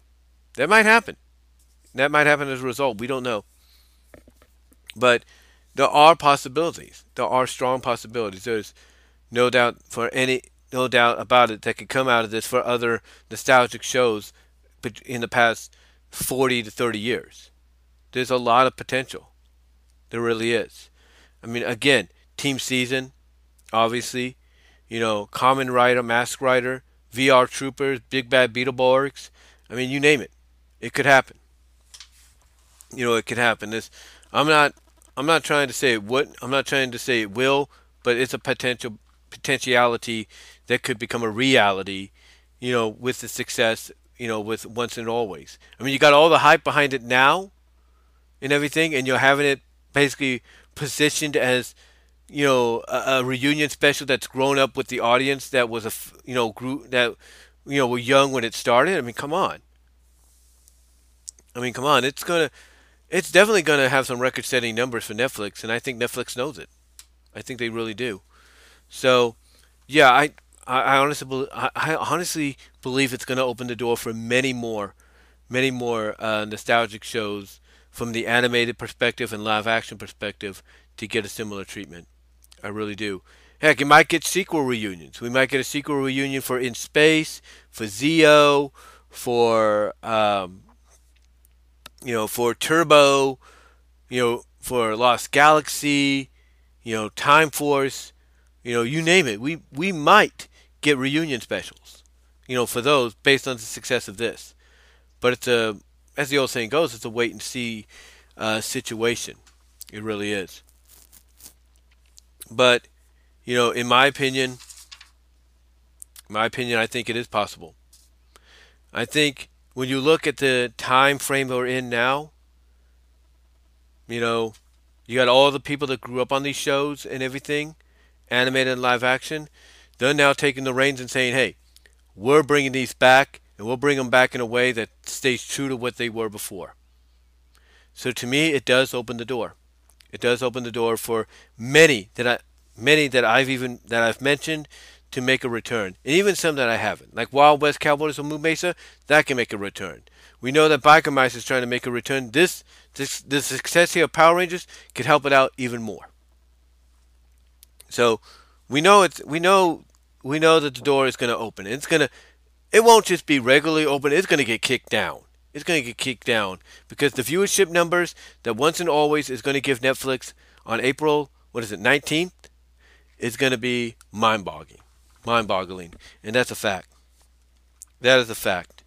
But let me know what your thoughts are, guys. Do you think Mighty Morphin Power Rangers Once and Always will open the door for other nostalgic shows, animated or live action, to make a return in a reunion kind of way for streaming services like Netflix, like an Amazon Prime Video, MGM Plus, Disney Plus, Apple TV Plus, HBO Max, Paramount Plus, Peacock? What are your thoughts? Do you think it'll happen? Let me know in the comments as well as in the live chat during this live stream, or in the comments afterwards. Would love to hear your thoughts on it. All right, so the last one here is number 8. Is PlayStation planning a PS6 console to be released soon, while PS5 hasn't even hit its stride? And that is a good topic and topical question to end on. Are they planning a PS6? I don't know. I mean, last I heard, there was reports that they were considering it. They were strongly considering it. I don't know if they're in the process of doing it. I think that if there's any information, to come about a PS6 coming, I think if there's any, information, I think logically we're going to get that information probably by E3. Now you might say, well, Sony's not part of E3. They backed out. That's true, but it doesn't mean Sony won't put on their own E3 like event to compete with them, just like Nintendo's going to do for for the Switch or whatever future consoles and stuff they have planned. Games, accessories, and all that. Same as Microsoft. These three big giants, ladies and gentlemen, are going to have their own E3 events during E3. And it'll be during the PlayStation one that we find out whether or not a PlayStation 6 is in the works. It might be years off. Like they'll make the announcement, hey, within the next 2-3 years, PlayStation 6 is coming. And if that's the case, you know, not only if that's the case, not only would we have, a definitive, I guess you could say a definitive answer, if not time frame release wise, for it, but speculation would start ramping up. Like, okay, what can the PS6 do that the PS5 hasn't done? Outside of the PS4. Like, we know the PS5 graphically, engine-wise, and all that is better than the PS4 right now. The PS4 is still a popular brand. I mean, it's as far as we know, it has not been discontinued yet. As a console, but we know the brand is still there. The focus, though, more so is on PS5, which is why a lot of the games coming, in the foreseeable future are more PS5 based, if you will. The PS4 is still a popular brand, and there's a lot of folks that want games that are PS5 exclusives to come to the PS4, and maybe they will in the near future. But the question obviously the speculation will be, what will the PS6 do that the PS5 hasn't already, upgraded on when it comes from evolving from the PS4? Like, what will the graphic engine, like what will the graphics and the graphical engine and all that on the inside be, and everything? I mean, you just recently had the PVR2, the PSVR2 come out, which is PlayStation's answer, more expensive answer, if you will, to the MetaQuest. But the thing is, where do they go from here? What would be the next step? What would a PlayStation 6 graphically do, and everything that the PS5 hasn't already done? What will the engine be like? How much more powerful will it be? How much more, RAM space, terabyte space, gigabyte space will it provide? And all that, along with other questions people will have. They'll even ask, okay, will it have, backwards compatibility? Will we be able to, insert our physical PS5 games, maybe even our physical PS4 games into it and get a graphical upgrade maybe with them? Will we be able to transfer our data from the PS5 to the PS6 like we do with the PS4 to the PS5? Will we be able to transfer PS4 data to the PS6? See, these will be questions people will be asking and speculating and wondering on and theorizing on, if the announcement is made around E3 time by Sony themselves during their own event. So, I look at it like this. I look at it like this. At the end of the day, the time frame to find out whether or not a PS6 is coming will be around the summer of this year. But I don't think we're going to get the console until maybe 2025, 2026 at the latest. Because here's the thing. The PS5 hasn't even hit its stride. The PS5 hasn't even hit its stride. The PS5 is still in its prime. Again, like I said, you just had the PVR2 come out. And they're still trying to, put games out for that. So to me, it hasn't even hit its stride yet.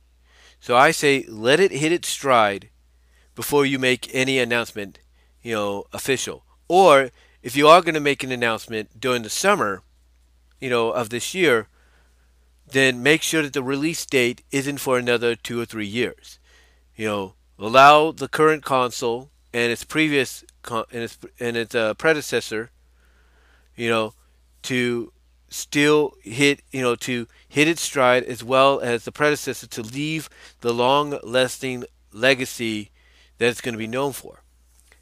Give it time, and by the time we get to 2025 or 2026, not only would have the PS5 hit its stride and left an an imprint, an imprint, if you will, a what's the word I'm looking for? A mark on the video game industry, you know, like the PlayStation 4.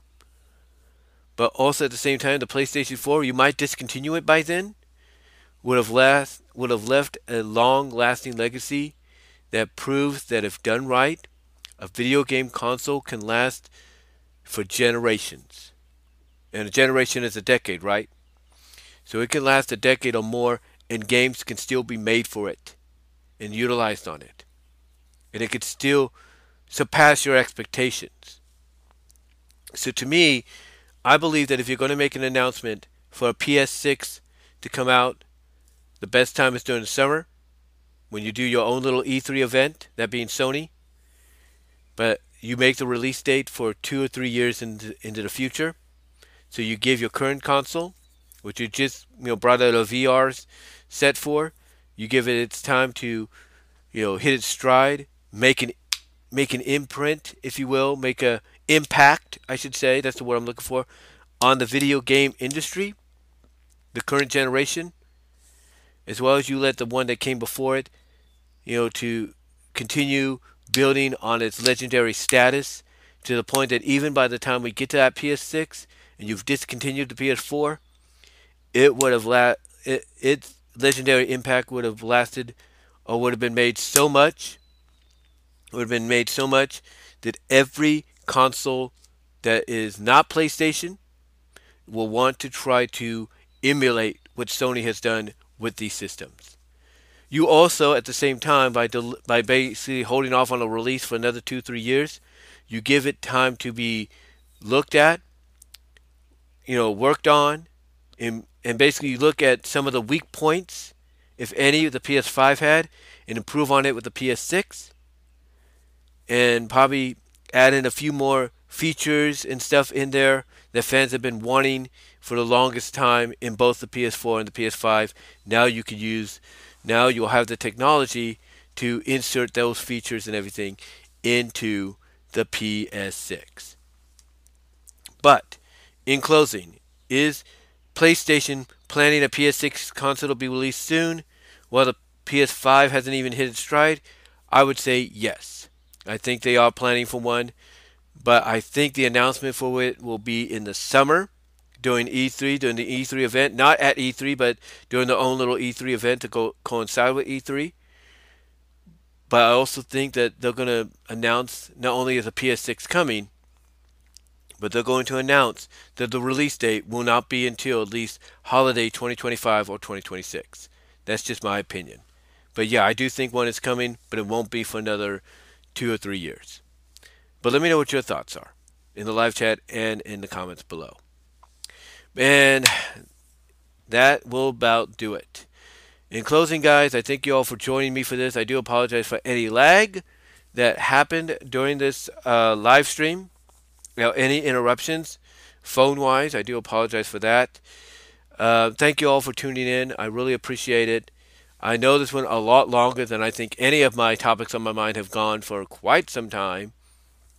It's definitely worn me out because I could feel it already. I feel it already and everything. I got to get something in my stomach, guys. But yeah, thank you all for joining me. Really appreciate it. Really appreciate your time and all that. I will, over time, provide chapters for each and every one of these topics. You guys can check it out when you can. You can definitely tell this was a big makeup from my topics on my mind on Friday, because again of the interruption, the pause, the break to help my mom out and everything. So you can definitely tell this is a big makeup from that. But anyway, though, guys, thank you all for joining me. I really appreciate it. Hope you all have a good day. I will try to get more content out to you before this day is out. But let me know what your thoughts are down below and everything. Love to hear your thoughts on each and every one of these topics, which will have chapters added to them. And you will eventually get an audio podcast version of this at my BW Roses discussions. And until next time, guys, I will talk to y'all later. God bless. Take care.